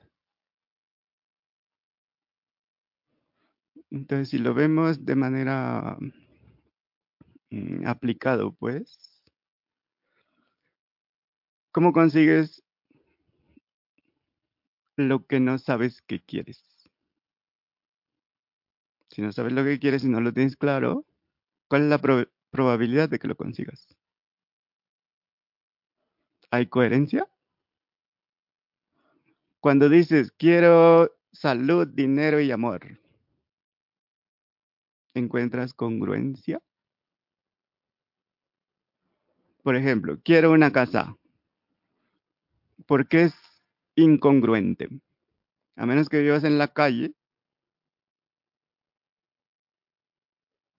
pero la estructura subyacente, como está estructurada, de acuerdo con la coherencia, dice, pero si ya vives en una casa, aunque sea que la rentes, o aunque sea un cuarto, o lo que sea. Quiero ropa. ¿Por qué es incongruente? ¿Acaso no estás vestido? ¿Estás desnudo? Quiero tener dinero. Pues te dan $1 y tienes dinero. Se resuelve muy rápidamente esa incongruencia. Pero no hay conformidad. Cuando dices, quiero $1.000.000, dices, ya hay claridad en lo que quiero. La incongruencia está en que, ¿qué vas a hacer con ese $1.000.000? Si tuviste un negocio de 10 millones, tú sabes a qué estaba destinado cada presupuesto. Por lo tanto, hay una coherencia ahí. Al decir quiero 1.000.000, tú sabes cuánto pagabas de gastos fijos o pagas de los empleados, de los servicios.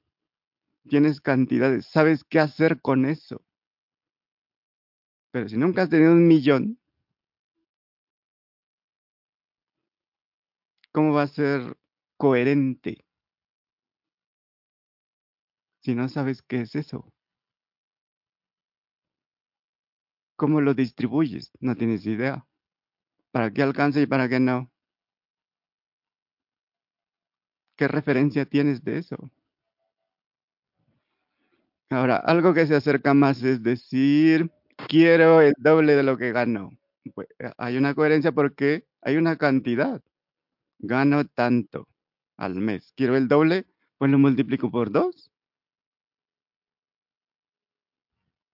Ahora, ¿qué sé hacer? ¿Qué voy a hacer? ¿Cómo puedo duplicarlo o triplicarlo? Si no sabes eso, es incongruencia. Puedes decir, quiero prosperidad. Bueno, puede ser prosperidad de muchas cosas. ¿Prosperidad en qué? Dices financiera. ¿Pero qué es eso?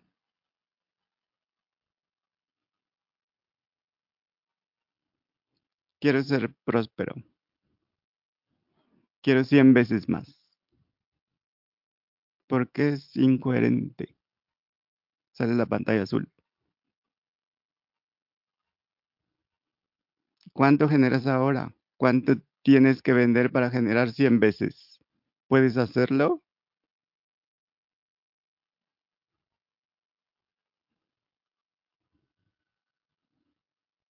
Entonces la coherencia requiere, de acuerdo con lo que tienes, cuál es la estructura, cuáles son los recursos, tus capacidades, tus habilidades. ¿Es posible con lo que estás haciendo ahora? Si no es así, hay obvias incongruencias.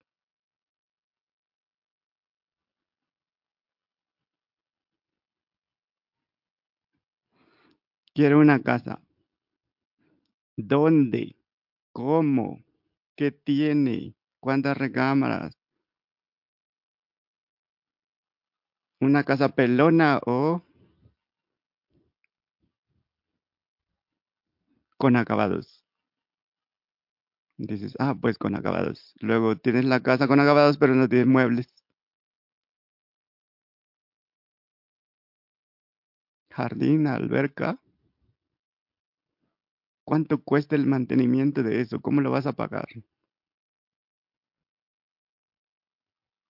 Hay veces que sale más caro am, decorar, poner los acabados, comprar los muebles, los cristales, que lo que vale la casa. Entonces te pasas otros 10 años para cumplir con eso porque no fuiste coherente.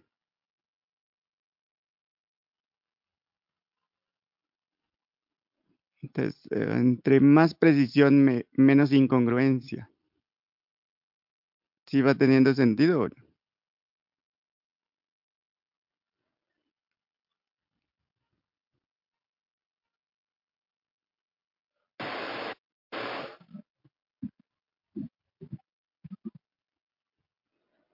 Entonces faltaría cuánto dinero se requiere, cómo se va a conseguir, cómo lo vas a ahorrar, cómo lo vas a incrementar, cuánto tiempo te va a tomar, cómo se puede hacer más rápido, más simple. Si tienes un salario fijo, por ejemplo, puedes pedir un aumento y te lo pueden dar o no. Si te lo dan, de todos modos, te van a dar 3 veces más o te van a dar 1 millón.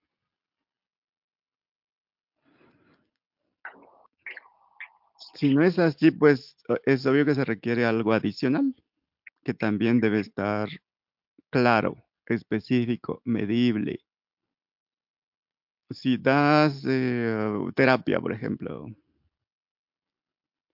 ¿cuánta terapia estás dando?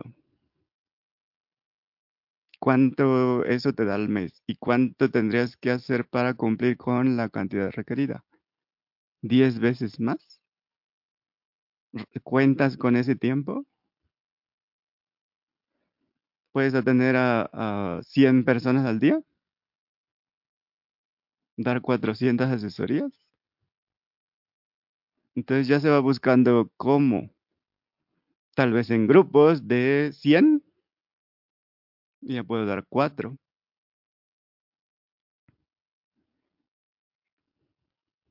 La aceleración requiere claridad, precisión. Por eso la visión clara es importante. Y por eso los collage no es para otra cosa.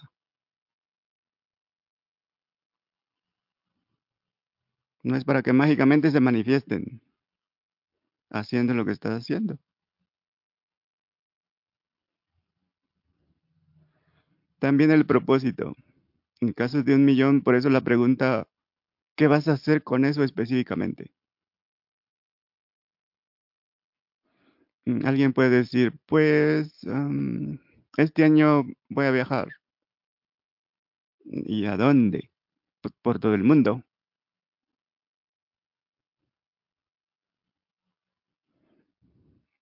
Eso es igual que viajar al otro estado. Es parte del mundo. O viajar al centro.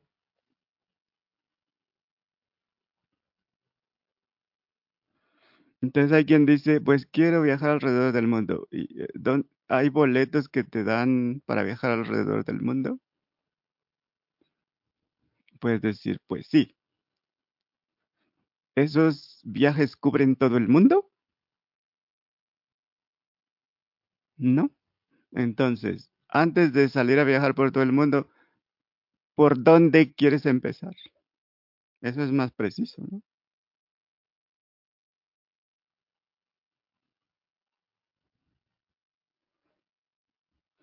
Así que es incrementar la coherencia, la congruencia, la alineación de las partes. Con coherencia incrementas las posibilidades de manifestar lo que amas. Acuérdate que es primero que amo, no porque amo lo que quiero manifestar. No se empieza así.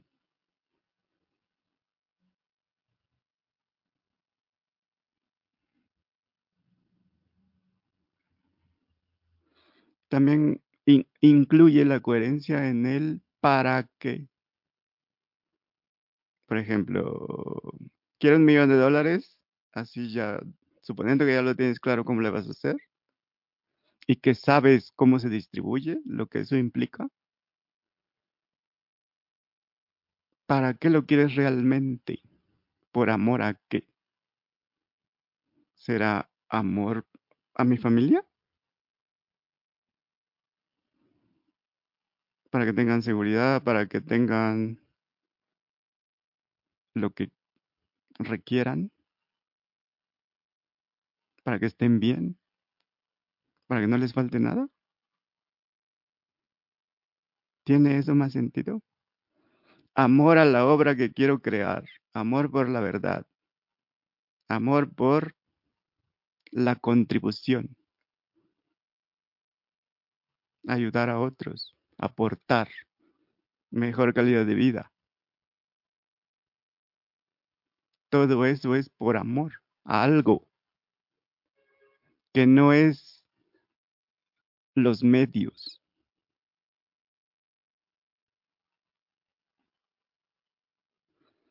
Entonces habíamos dicho, toda creación surge del amor. La raíz es la verdad. Se expresa a través de la atención enfocada y la acción sostenida, que emerge naturalmente debido a la tensión creativa. Explicamos que la tensión creativa no tiene nada que ver con tensión destructiva. Es una tensión que te da gusto liberar.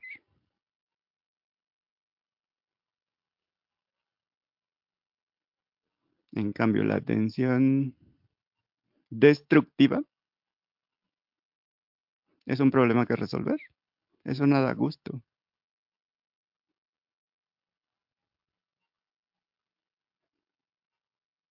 ¿Qué más?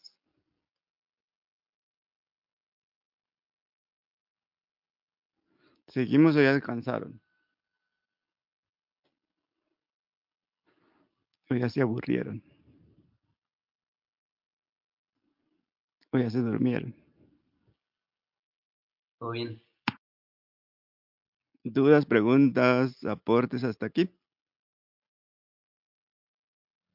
Pueden decir, no tiene sentido por esto, o esto no lo acabo de asimilar, o de captar, o tienen miedo a saltar al abismo.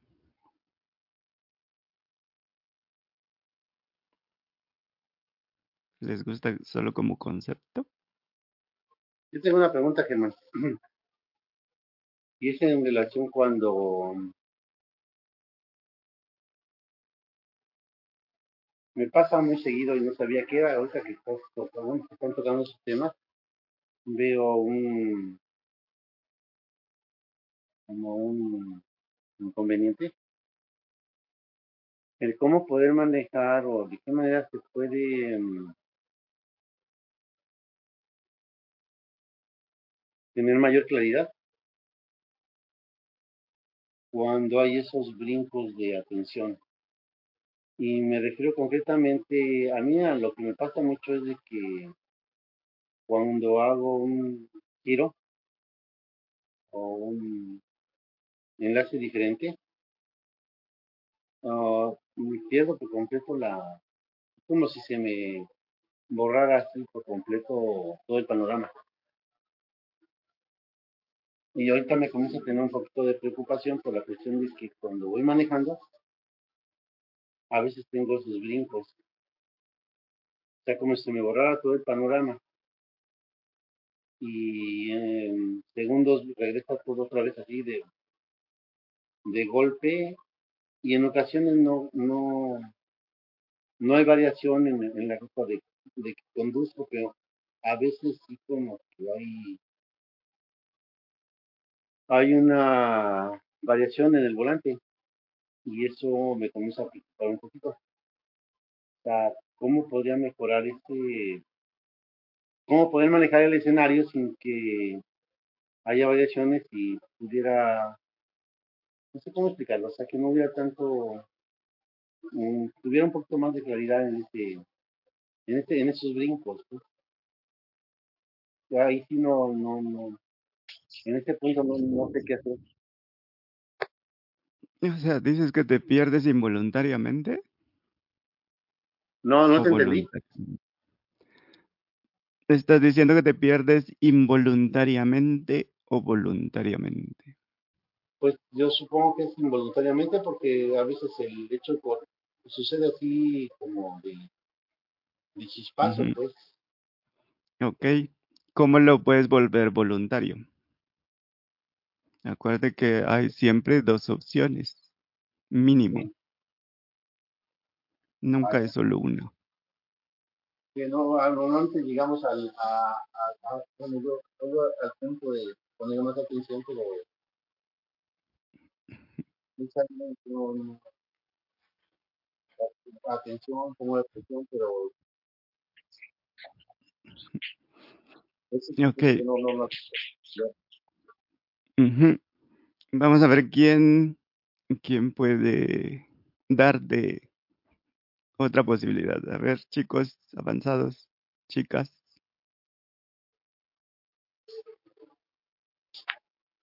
sin miedo al éxito. Es que yo no le entendí su pregunta, no entiendo el sentido de lo que está preguntando. La pregunta es cuando se te borra tu escenario así, que a veces son momentos muy fugaces, y estás en una actividad en especial, a veces continúa la actividad, pero a veces no estás haciendo lo que estás haciendo. Germán me comentaba que cómo hacer ese brinco involuntario, hacer que sea voluntario, que sea más. Aceptando lo que es.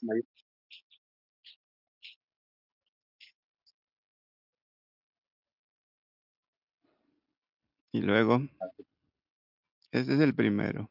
Segundo, Vale.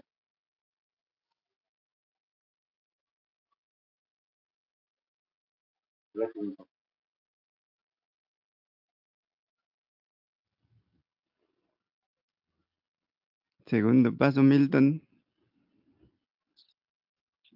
Bueno, cuando tú todo no lo aceptas y tienes conflicto, la forma en la que haces que todo sea voluntario es abrazando lo que llega.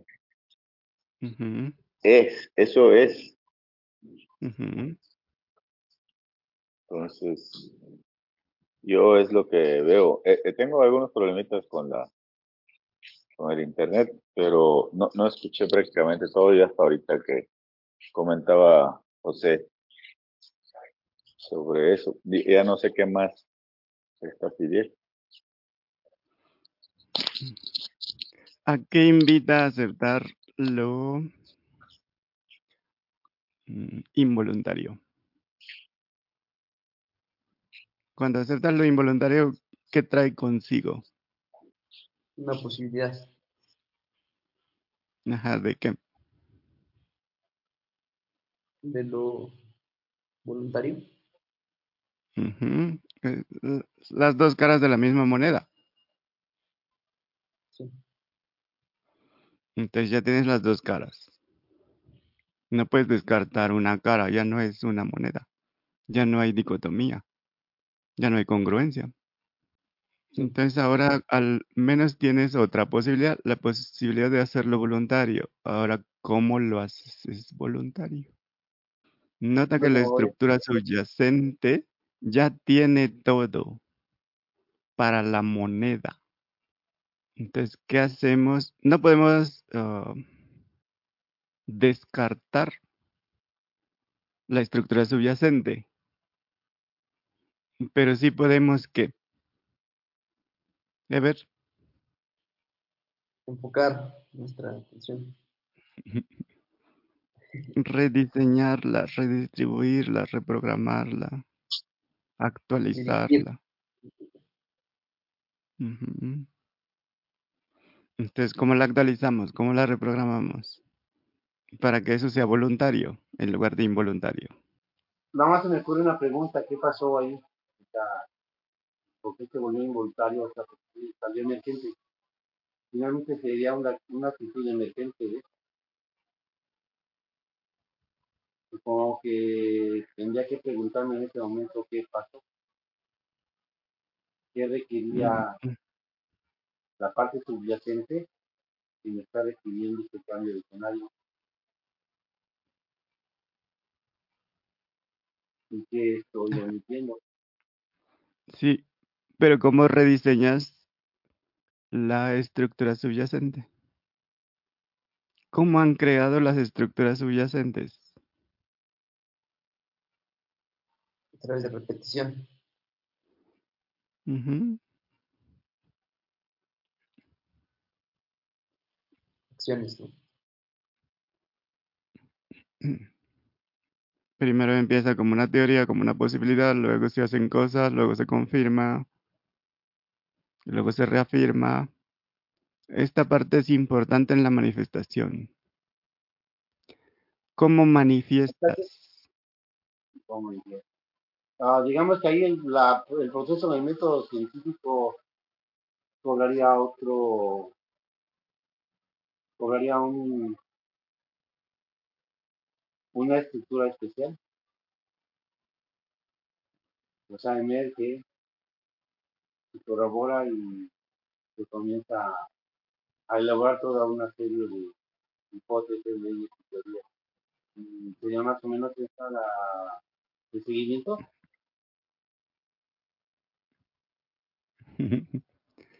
Bueno, partiendo de la edad, como decía Milton, o sea, de aceptarlo y, como decía Eve, de abrazarlo,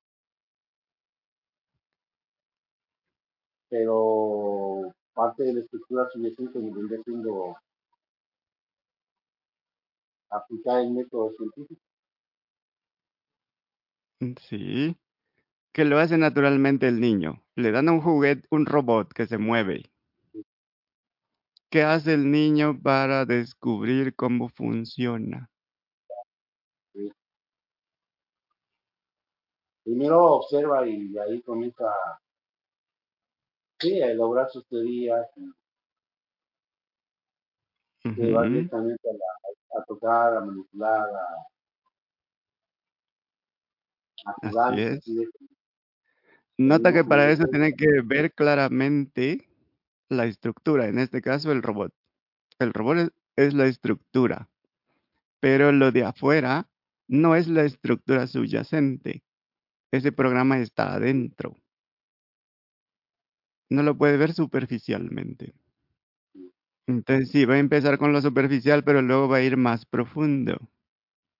Lo va a abrir, lo va a despedazar, va a decir, esta pieza hace esto, mueve esto hace que se mueva una pata y esto que un brazo, esto la cabeza. Entonces empieza a confirmar cómo funciona la estructura. Y si llega al programa, puede decodificarlo y puede reprogramarlo. Obviamente para eso tiene que entender el programa, el código. Entonces, ¿qué hace si no sabe? Pues investiga, busca respuestas, busca quién sabe, quién le puede enseñar, si no en libros o Ujú. en su celular.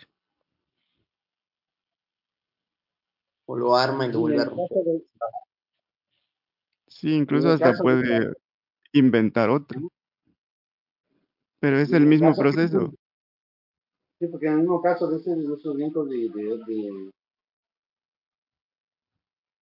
borrar el escenario y volver a poner, la misma respuesta está en eso, en ese brinco, pues, es donde tendría que Ajá. estar buscando continuar. Sí, se requiere claridad, tienes que ver las partes, tienes que ver sobre todo la estructura subyacente, lo que está debajo, la infraestructura, lo esencial. En este caso es el programa que hace que funcione todo lo demás. Entonces, una vez que reconoces cómo funciona, puedes hacer experimentos para voluntariamente perderte cuando quieras Ya, y no involuntariamente. De hecho, puedes empezar con eso. Si te pierdes, es que sabes cómo hacerlo. ajá, Entonces, no es algo que tengas que inventar. Solo tienes que ver cómo funciona eso y ya ver está la bien. otra parte y hacer experimentos. Lo voy a hacer voluntariamente, a propósito, hasta que me pierda a propósito. Sí, Una vez que haces eso, ¿cómo te vas a perder involuntariamente? muy bien, no lo hago voluntariamente, pues, ya, Mm. sí, pero Entonces, ahí todo se ve como, la diapositiva. Ah, a ver, sí, ok. Nos quedamos en la configuración de la atención creativa. ¿Se acuerdan cómo era? no me acuerdo,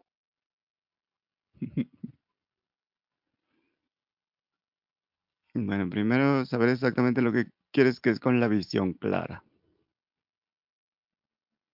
Luego ver con qué cuentas. Luego sabes que tienes que mantener la atención en la visión y tienes que partir de la realidad. ¿Tienen problemas para partir de la realidad? yo Eso creo que es ese que es el no, que problema, sí. porque a veces no vemos nuestra realidad y queremos llegar a otro un punto donde no lo tenemos, o sea, no estamos partiendo Pero de una realidad. no hay dos realidades, solo hay una en todo el universo. Es una realidad universal. ¿Todos la reconocen? Si no, quiere decir que están entendiendo todo y que lo pueden aplicar. Entonces, ¿cómo trabajamos con la atención creativa? Pues, ¿qué es primero? Luego, poco a poco, empiezas a programar, pasito a pasito, no con saltos de 100 metros. Sigues tu entusiasmo, confías en tu intuición. Eso ya lo saben hacer porque se ponen frente a una hoja a ser instrumentos, a que el infinito escriba a través de ustedes. Sería equivalente. Y pues hablamos de pasito a pasito y no en saltos. Dijimos que así el salto al abismo empieza con pequeñas acciones, con atreverte a hacer algo diferente, haciendo algo desacostumbrado, dando presentaciones, dando clases, exponiéndote, representando a un personaje diferente, si quieres, entre gente que no tiene idea de cómo tú eres. Entonces puedes ser como te dé la gana. El chiste es que no seas el mismo personaje. Luego se va creando sobre la marcha siempre. Primero es la acción. Jamás están los planetas alineados, tienes toda la información, todos los recursos, todo ordenado. Eso jamás sucede.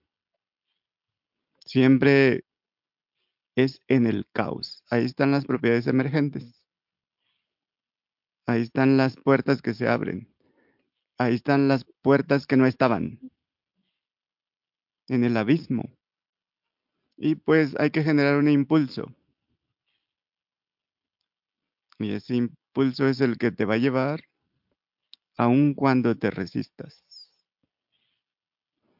Y pues ya saben, terminar por el final, que eso es terminar completamente. Y empezar por el principio, que ese es el verdadero inicio. No se trata de continuación, se trata de finales e inicios. ¿Será eso más consistente, congruente con la estructura subyacente esencial? No hay nada continuo en el contenido, en ninguna experiencia. Todo aparece y desaparece, todo empieza y termina. Entonces, un proceso normal es, bueno, pues estoy en esta realidad y esta realidad dice que es muy complicado, que no puedo, que no tengo los recursos, que me falta preparación, bla, bla, bla. Entonces puedes tener una visión clara. Sabes exactamente lo que quieres. Y te pones a tomar acción. Aquí lo único que falla es que no estás reconociendo la realidad, sino la ilusoria, la realidad aparente, no la verdadera. Te fijas en la situación aparente. Entonces, otra forma es hacer preguntas. ¿Qué está pasando realmente? ¿Qué es más urgente e importante? ¿Qué es verdaderamente importante? Luego, partiendo de esto, ¿a dónde debo ir? ¿Qué debo hacer? ¿Cómo puedo crear? ¿Cómo puedo generar? Y la acción sería, pues, ¿cómo voy a llegar? ¿Qué acciones debo tomar? Esto te empieza a abrir a la posibilidad de partir de la realidad. Pero hay otro modelo. Primero la visión clara. Exactamente qué quiero, qué amo realmente. Porque el amor es lo que manifiesta, es el origen de la manifestación. Si quiero crear muchas cosas, ¿qué quiero crear primero? ¿Qué amo? Primero, ¿qué amo? ¿Qué quiero crear? ¿Qué quiero manifestar? Y la realidad actual es, ¿qué soy realmente? ¿Dónde estoy realmente? ¿Estoy en el pasado, en el futuro? ¿Soy el ego, cuerpo, mente? ¿O soy eso que se da cuenta? Si sirvió lo que hicimos al principio, ya lo tienen claro, asimilado. Luego, ¿qué recursos ya están? ¿Qué tengo? ¿Y qué cosa ya está instalada? Pero estás partiendo del reconocimiento de lo que realmente eres. Y luego la acción sostenida. Pero está enfocada en el abismo, la brecha, porque la brecha es la materia prima. ¿Ven cómo se va integrando? ¿Cuáles son los siguientes pasos? Porque siempre estoy dando pasos. Pequeños pasos, saltos al abismo. No me lanzo al vacío así de la primera. Y las preguntas, ¿cómo puede ser más rápido, más simple, más sencillo? Siempre, ¿cómo puedo simplificar? Porque ya vimos que tú eres lo más simple del universo. ¿Eso da congruencia o les confunde? Sí, ya después puedes ir diseñando sistemas, ajustando. Ajá. Sí, aplicando todo lo que hemos visto. Primero aceptación total, ver que las otras posibilidades que vienen con eso, eh, reconocer que tienes siempre la libertad de elegir, obviamente no como ego, cuerpo, mente, sino desde la realidad. Como un ser separado no tienes ninguna libertad. Así que otra manera de hacer congruente la estructura es, ya tienes la visión clara. Luego, ya identificas las acciones, partes de la realidad. Sabes que en el caos, en el abismo, en lo desconocido, ahí está la manifestación. ¿Qué puedo hacer esta acción hoy? Si la respuesta es no, ¿qué debo hacer primero? Y ponemos un objetivo sencillo, quieres bajar de peso. Tienes sobrepeso, no haces ejercicio, comes basura, te enfermas, te dijeron que si sigues así te mueres de un ataque. Entonces, pongamos la alimentación nutritiva, ecológicamente saludable, directo, sin complicación. Que el enfoque sería, pues, quiero comer de una forma que no solo contribuye a mi salud, sino la del planeta, de mi entorno. Entonces sería por amor a contribuir, por amor a bienestar, porque así puedes funcionar mejor, ser más productivo. Eso lo puedes hacer hoy. Pues no tienes ni idea de cómo empezar. ¿Qué debes hacer primero? Supongamos que es, pues, cambiar mis patrones de alimentación. ¿Lo puedes hacer eso ahora mismo? Reprogramar, rediseñar la estructura subyacente que controla cómo te alimentas. No. Entonces, ¿qué debo hacer primero? Podría ser, pues, traer alimentos adecuados. ¿Puedes hacerlo ahora mismo? No, porque no sabes cuáles son, cuáles te corresponden. A menos que seas un nutriólogo. ¿Qué debo hacer primero? Pues requiere una dieta adecuada para lo que el cuerpo realmente necesita. Y así puedes seguir preguntando. ¿Lo puedo hacer hoy? Pues no. ¿Qué hay que hacer primero? Pues requiero información sobre planes de alimentación, sobre nutrición, sobre cómo. ¿Lo puedes hacer ahora mismo? No. ¿Qué debes hacer primero? Pues ¿dónde está esa información? ¿Lo puedo hacer ahora mismo? No. ¿Qué hay que hacer primero? Pues tengo que ir a buscar un centro de nutrición, un nutriólogo, alguien que conozca. ¿Lo puedo hacer ahora mismo? Ahí puede ser sí. ¿Qué te impide que lo hagas ahora mismo? Si te puedes conectar a internet, si puedes buscar, si puedes encontrar, pues lo siguiente sería igual. Una vez que lo encuentras, pues agendar la cita y seguir el plan para resumir, pues. Entonces, dudas, preguntas hasta aquí. ¿Les parece simple o puede ser más simple?